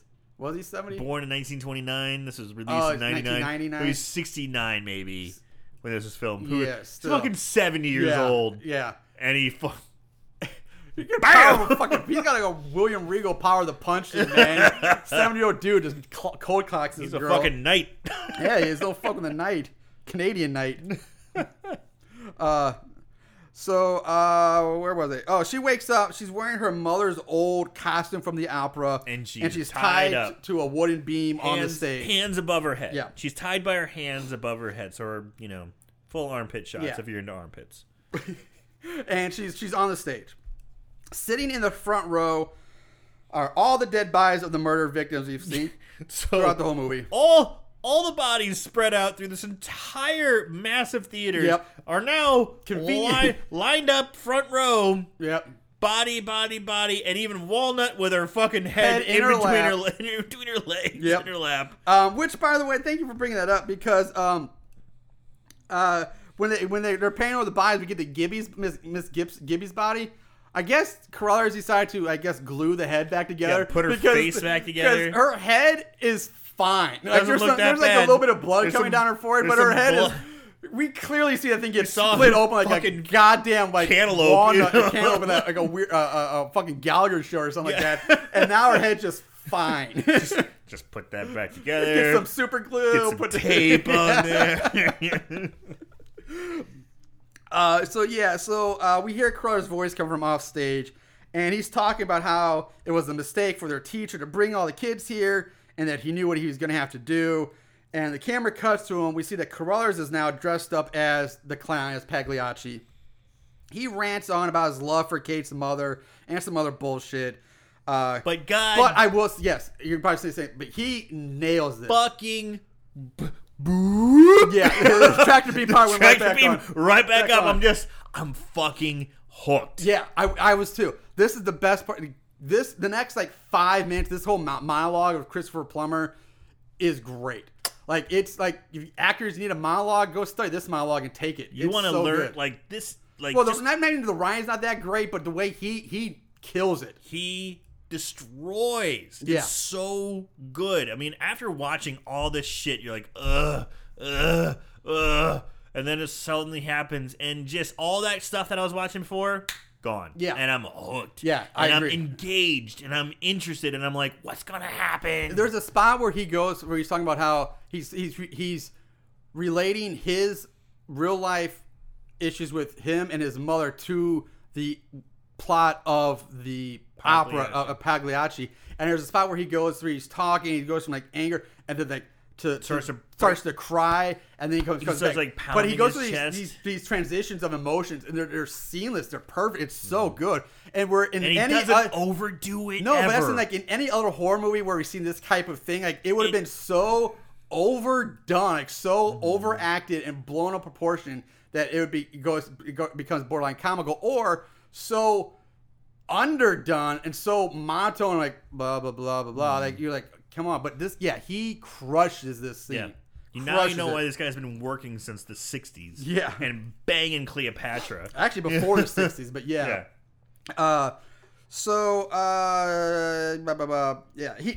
He didn't tell his kid that the two of them are going to play out his favorite scene from the opera. He turns on the music, and when he turns around, he's face to face with another Pagliacci clown. He's like, what? So there's 2 clowns now. The 2 of them fight. But again, Carruthers overpowers the other clown, slams him against the wall, knocking him out. This guy's got to be a roided out 70-year-old. He is fucking knocking these goddamn 20-year-olds out left and right. The fucking night. Jesus Dude, I love it. He beats him up, slams him down, goes over to the makeup table, grabs a knife, and just for good measure, fucking kicks over the stool for no reason. No reason. He's just walking by, grabs a knife on there, he's like, bah, fuck the stool. I fucking loved it. I loved it so much. There was no reason to it. When he beats the guy up, goes over the makeup table, grabs a knife, and he's walking towards her, and as he's walking towards her, bah! That would be called, that's what we'd call in the acting, a choice. Yeah. I nailed it. I fucking loved it. I'm like, why did you do that? I don't care. I don't care. I love it. Fuck this stool. And so now it comes very family opera-esque in point because he's going back to Kate. He's like, sing, Kate, sing. And Kate, she doesn't sing, which only makes Carruthers more angry. And he's like, you're missing your cue. Stop missing your cue. And he starts slapping her around. Kate screams like, if you're going to kill me, just do it. And with that, Carruthers raises his knife. He's about to stab her when Kate frees herself from her binds, dives down to the floor in a desperate attempt to get away. He grabs her ankle and starts pulling her back. But she has a cord or cable in her hand. She's grasping at this cable. It knocks over a music stand, which think has a screwdriver on it. And the screwdriver slides perfectly across the floor, landing, again, just perfectly right in front of her for her to grab. She grabs it, turns around, stabs Carruthers right in the eye. Swings back stabs blindly. In the soft eye hole. Right in the soft eye hole. Another callback to the soft eye hole. Kate gets up, rushes off backstage where she finds the levers to the trap door on the stage. She turns to Carruthers and says, break a leg. Want, want, want. Then flips the switches. The trap doors open. Carruthers falls beneath the stage. Kate walks over to the opening of the stage, looks down to see Carruthers, who has now been impaled by like 6 spears or something beneath, just, I guess, perfectly positioned beneath the stage trap door. What kind of play are they showing? Electric chairs and spears? Like, what the fuck? And if this is the trap door that Marty fell down earlier, there were no spears there. Well, there were more than one. I will say there can be more than one trap door, but she pulls, I mean, I don't know. I guess... But just like, why would there be all these spears? This is like a Vietnam booby trip. You see, like Vietnam, man. Yes. Jesus, like it's one of those bush. It's a bush trap. It's a bush. Covering it's a bush trap. Yeah. It's like, are you kidding me? And he just falls. He's impaled on all these tiger spears. pit. I think they call it the tiger pits. Yeah.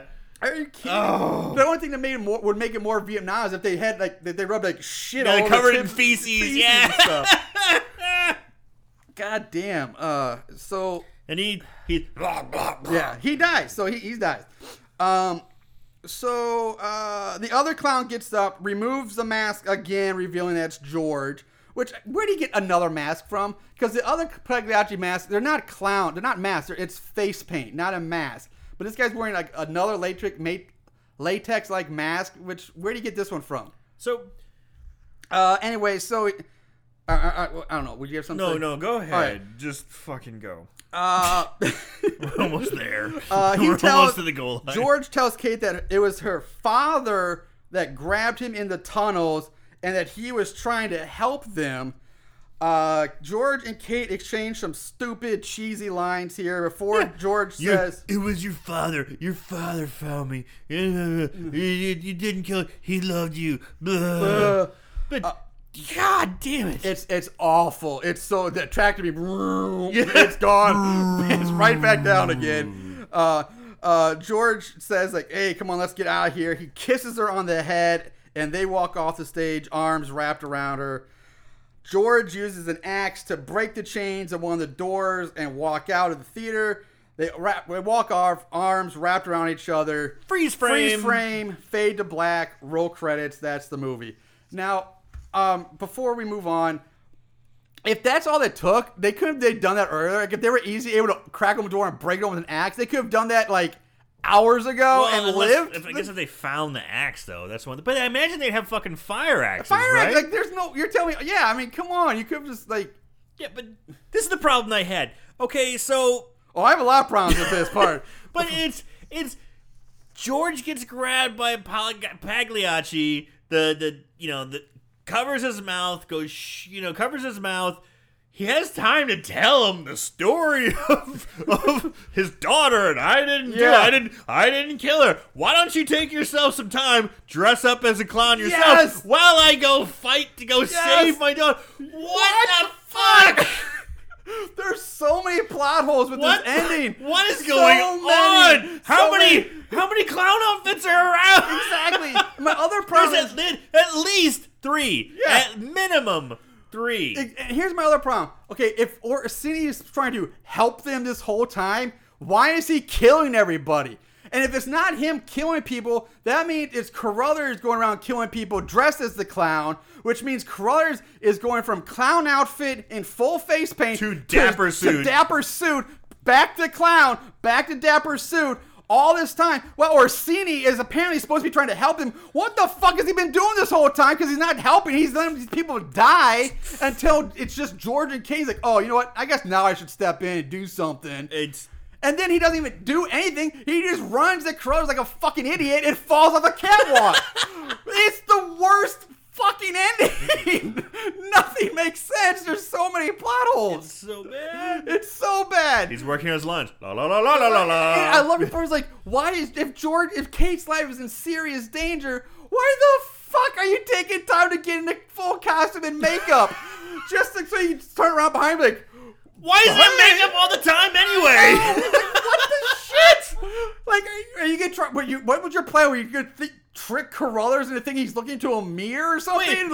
But they were talking to each other earlier. So has he been wandering the catacombs of this theater for years, dressed as Pagliacci? You see him in the mirror, he's dressed as the clown. So he spent like the last 20 years in the same costume and makeup, just wandering around, twiddling his thumbs or Eating something. rats. What the shit is it? This is so fucking retarded. It's so bad. Oh. Okay, all right. No. All right, with that all that done, let's go on to our favorite kills. We went crazy there. We did go crazy. Don't act like you didn't love it. Favorite kill. All right, favorite kills. Decent amount of kills. I mean, it's nothing, not great, but it's certainly not bad either. It's pretty solid, average. What you got, Aaron? What's your favorite kill this week? My favorite kill was Walnut. I know the rat was a little cliche, but still at the same time, she freaked the fuck out earlier. She really, like I said, best acting in the movie was her freaking out about the rat. So while we did kind of harp on it, it's cliche, it's kind of weak, but it's still, she pops up and it's the beheading. The beheading's not bad because you see her pop up and you see it hit the head and it rattles off. It comes clean off. He chops it clean off. Yeah, it does. It's well done. And then the bouncing down the stairs in slow motion with the backlight. I liked it. That was my favorite kill. First of all, to decapitate somebody with a sword in one swipe would be incredibly hard because it's not a chopping weapon. It's a puncture weapon. Yeah, that type of sword is a slasher slash puncture. It's slashing, puncture. It's not going to cleaving. Right. And again, if that's not really Orsini, if it's Curtis, that's a 70-year-old man who's cutting off a head in one swipe. He is a Canadian knight. I guess, man. I mean, he knows how to use that fucking sword. This guy's insane. Wow. I was torn between Walnut and Gibby, Margaret Kidder, because I did like the splitting head effect.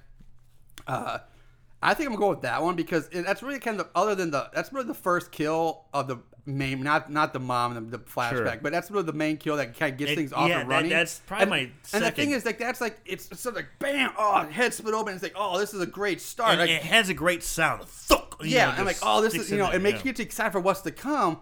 But then it was just a letdown. Like that should have been like one of the last kills because that was like they built this great kill, great effect right off, and then it's like strangle.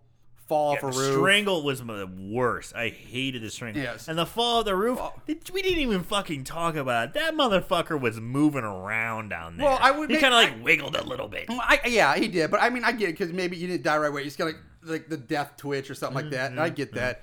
But we had 2 falling deaths in this movie. That one is enough. Yeah. And the choke, I'm sorry. If you're going to make a choke, it's got to be fucking spit and snot and face better be getting red. Like, you better fucking turn up the juice on the on the strangle. You better make it look real visceral instead of her just going, I'm pretty and dying. Pretty dying. It's I like Gibby's. I'm going with Gibby's, but even though because it started out like, oh, this is gonna be good, and then it went downhill from there. But all right, so there's our favorite kills for this week. Moving on to odds and ends. Not only did they watch these films, they researched them too. Ugh, what is wrong with these guys? All right, ratings. IMDb gives it a 4.3 out of 10. Rotten Tomatoes, there is no official thermometer score, but it has a 38% audience score. And good old Amazon, 3 out of 5. Plot keywords, there were 53. And I wrote down 1, 2, 3, 4, 5 of them. Aaron, you want to take a guess? On our plot keywords? Yeah. Canadian Night? I wish. That'd been awesome. No. Okay. Theater. I think it was, but I didn't write it down. Pagliacci. Clown. Clown was, yeah. Yeah. All right, no, you know what? How about some, you want the weird ones? No, let me just Or bring more this back. obscure? No, fuck it. Here we go. Because You're never going to guess it. No, I mean, you'll guess them, but not for, I just want to, because we've been complaining about this the last several episodes, that we were starting to worry that we were getting let down, but the panty lovers are back in full force with this one. Really? Oh, hardcore with this one. You're kidding me. No. There wasn't 5 various plot. All 5 of these have something to do with panties. So we had panties, black bra and panties, girl in bra and panties were all keywords for this movie. No shit. Yeah. So the panty lovers are back. Panty lovers are back, baby. Yeah. Oh! Wubba-lub-dub-dub. Dude, it was so pantyless for a long time. I know. That's why I was like, when I saw it, I actually smiled yay, the panty lovers are back. Woo! Panty lovers are back. Dude, I didn't even think about panties. Yeah, I know. It's been so long. Well, I mean, yes, there is a panty. She does when she's stripping her She does the whole clothes. striptease dance. She does striptease, so she's in her black bra and panties. And, but you know what? To be perfectly honest, didn't even fucking click. It's not something they really focus on. Because some of these That's other what I'm saying, movies. but that's where the panty lovers, man. It's not focused on. It's not a focal point of the movie. But man, the panty lovers, panties. There they are. They're there. Well, we've seen other movies where the gals are running around in underwear half the movie. Yeah, exactly. And they're nope. Panty lovers that's just too much. That's too much panties. Yeah, we like our panties subtle. I like a tease. I like a subtle tease of panties.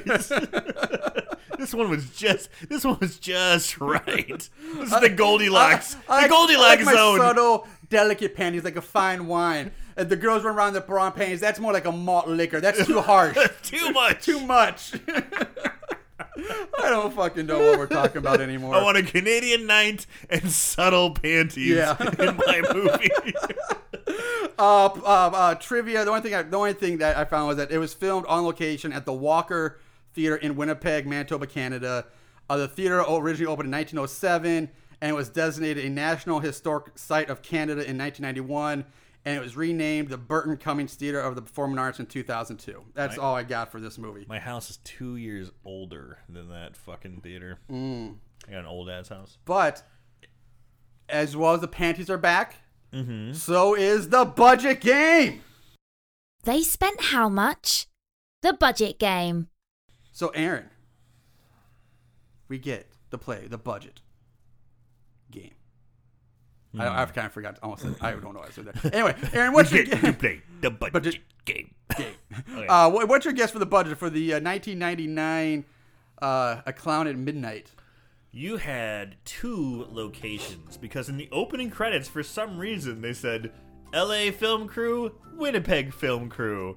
So Yep. there's 2 locations pretty fucking far away from each other. I don't imagine it costs that much money to film in Winnipeg, Manitoba, Canada.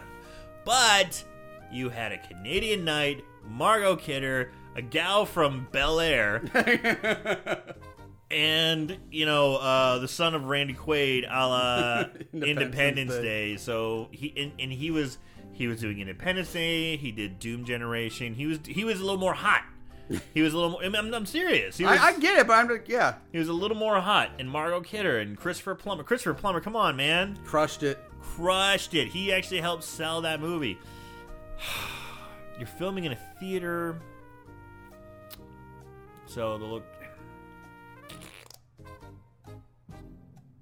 We need an answer. $9 million. $9 million. Whew, that's one of your higher budgets lately. Because I've been fucking I know. dying. Because I'm like, $4,000. You're like, $7 million, Aaron. I'm like, Aaron guessed $9 million. The actual budget for 1999, A Clown at Midnight, or The Clown at Midnight, or what the fuck it is, $12 million. hey, so, yeah, close. That's pretty good. Yeah. Hey, I'm not giving you the win though, but it was close.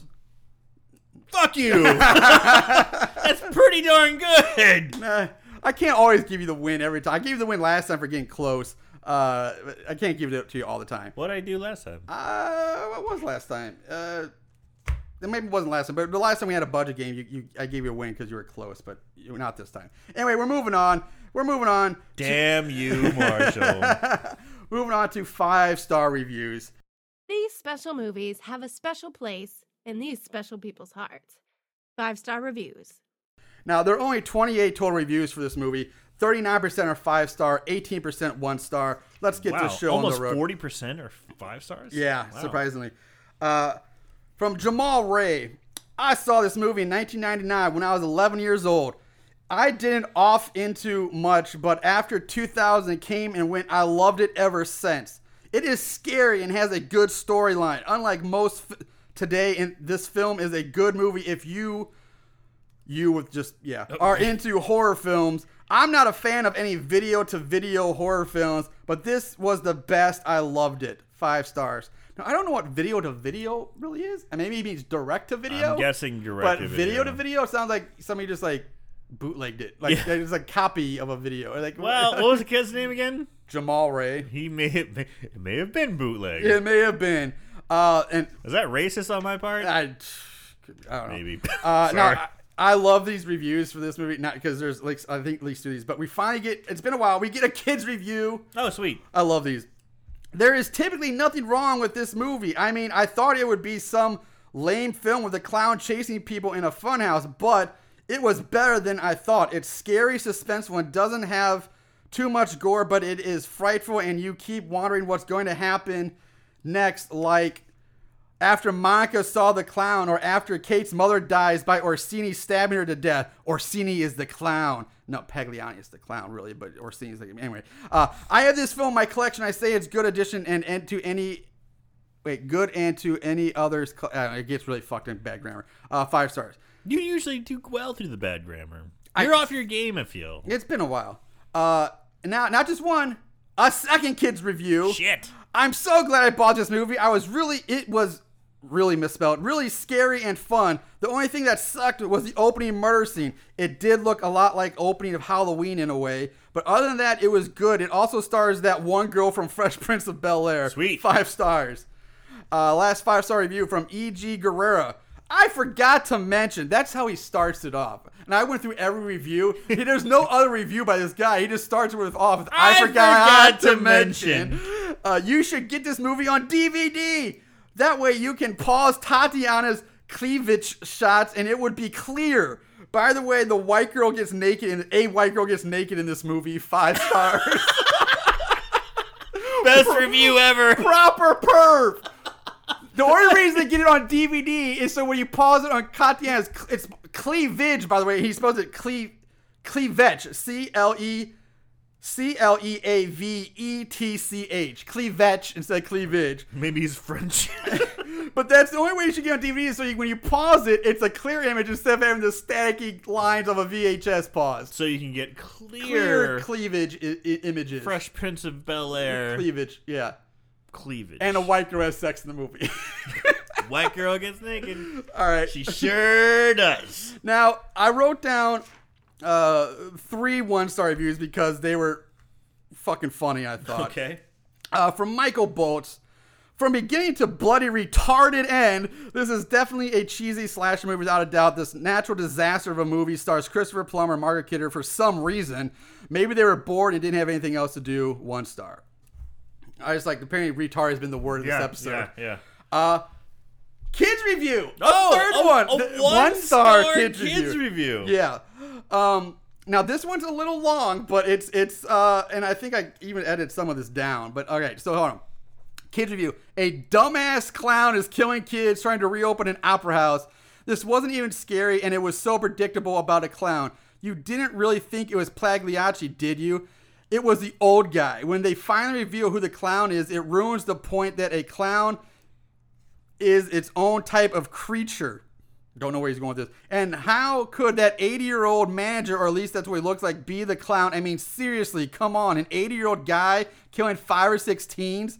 There's also something else that disappoints and ruins the whole movie. It's they always have, in these usual slash movies, they split up of kind of routine. So they'll be able to kill us all one by one. Also, why are clowns always bad guys? They're supposed to be hilarioso. Hilarious, not killers. You might as well disguise yourself like a mermaid or something. No one can be no one can buy an electrocuting chair, and they didn't have them in opera houses, so that just made the movie make itself even dumber. Gene, the director, must have really been freaked out by clowns as a kid. I think this horror movie is more meant for teens to laugh at. This movie should be rated PG-13, not R. I mean, the clown didn't do any sexual stuff to the teens. He only killed the kids that you can't cry about because they weren't satisfying characters. At the end, I couldn't believe that kid who saved her only kissed her. They didn't even get out to the police or anything. If you're freaked out about clowns and you rent this movie, you will see clowns are not really like this, and maybe you'll say, ha ha ha, I shouldn't ever have thought clowns were like this in the first place. 1 star. This kid is interesting. Yeah. He makes really good points, but he's like, why didn't he fuck her? Exactly. That's what I was like. All he does is kiss her, man. That's what. I'm glad you got that, because that's exactly what I got on that too. All he did was kiss her? What a pussy. What a puss, man. Last one from Leatherface. Ooh. Okay, so this movie was pretty weak. ... Hello? They didn't freaking make out at the end? Jesus. We were waiting for George and Kate to start getting freaky, and the wuss just hugged her head. What's that all about? He needs to work on his game. The sex scene was definitely entertaining. ... Talk about how to give the guy props from hitting it from the backside. ... And the intertwining of the sword fight was classic. Maybe I should give it 2 stars instead. 1 star. Man, everyone is perving out hard on this movie. Yeah. And we've seen so many other movies way more. Exactly. That's why I love these reviews. I had to read these These all, are 'cause great. I know it's a little long, but it cracked me up. It's like, this is what people are getting out of this movie. It's like an okay sex scene. It's barely even okay. I know, it's like, it's all right. so tame. I know. It's like, but man, everyone's going nuts for it. Nuts. I'm crazy. That's nuts. All right, this episode's going a lot longer than I thought it would. So let's you say that at the end of every it's like we episode. used to be like, they used to be about an hour and a half all the time. Like, that was our thing. And now we're like, 2 hours. Like, how are we doing this? 2 hours. It's like an hour and 57 minutes right now. Jesus Christ. That's why I'm like, we gotta wrap this up. So, All right. Aaron, final thoughts on the Clown at Midnight. It was a bad movie, but man, there were some really decent parts with Christopher Plummer. That ending scene really was engaging. It was decent. It was heartfelt. It made you realize what a good actor is and how good acting can make shittiness better. Yeah. Unfortunately, that wasn't carried as well by the young cast, even when you had such talents as the guy from Independence Day and the Fresh Prince of Bel-Air chick. They weren't enough to carry it. They weren't exactly seasoned. They were still good for sitcoms or, a bit part in an action movie. Margot Kidder, not in it enough, in my opinion. I wish she was in it a little bit more. I wish she was in it a little bit longer. I didn't mind the idea, but it was too weird with the guy living in the catacombs, and why was Christopher Plummer's character, why was he helping him out, and how long? There were too many gaps. Certain parts I really didn't enjoy, but I'm going to have to say So Bad It's Scary. Yeah, I'm not 100% sure where I'm at on this right now. But here's another thing I wanted to I forgot to mention, and you said something that made me think about it. One reason why I'm leaning So Bad It's Scary is because there are so many plot holes and things that make zero sense in this. And one of the things I forgot I meant to bring up when we finally got done with it, but I forgot to, is since they, at one point, if they were going to go paranormal, fine. But they didn't. So again, why the fuck was the bloodstain still wet? That bothers me. Once you get to the end, it's like there's nothing paranormal about it. Why the fuck is that blood scene wet? Because nobody had been killed in that room in this movie except for in that flashback scene. So, and again, even if it was, like, one of those bloody rugs had been removed as part of evidence or thrown away anyway after the murder. And even if they weren't, they wouldn't be wet. Like, why are they wet? There's no paranormal aspect to this movie. Why does an electric chair suddenly come to life? Yeah, I mean, that's some ghost shit straight out of, like, fucking Death Spa, man. Like, this shit turning on by itself, like that. So there's so much of that makes zero sense, and there's so many plot holes.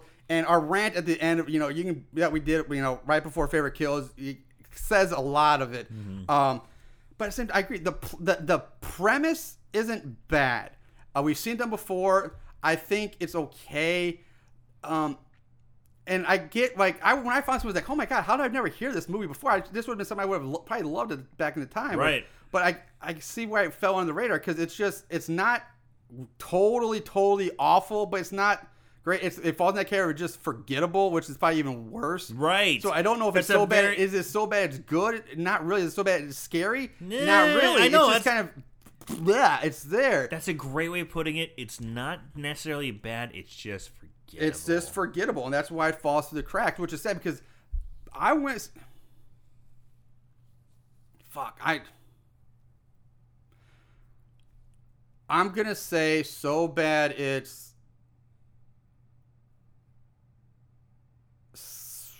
I'm sorry, guys. I'm trying to say, I'm not trying to compare it to any other movies. I'm just saying, would I recommend somebody watch this? And again, I'm torn, because yes, watch it for Christopher Plummer. The ending, he nails that end scene. It's so good.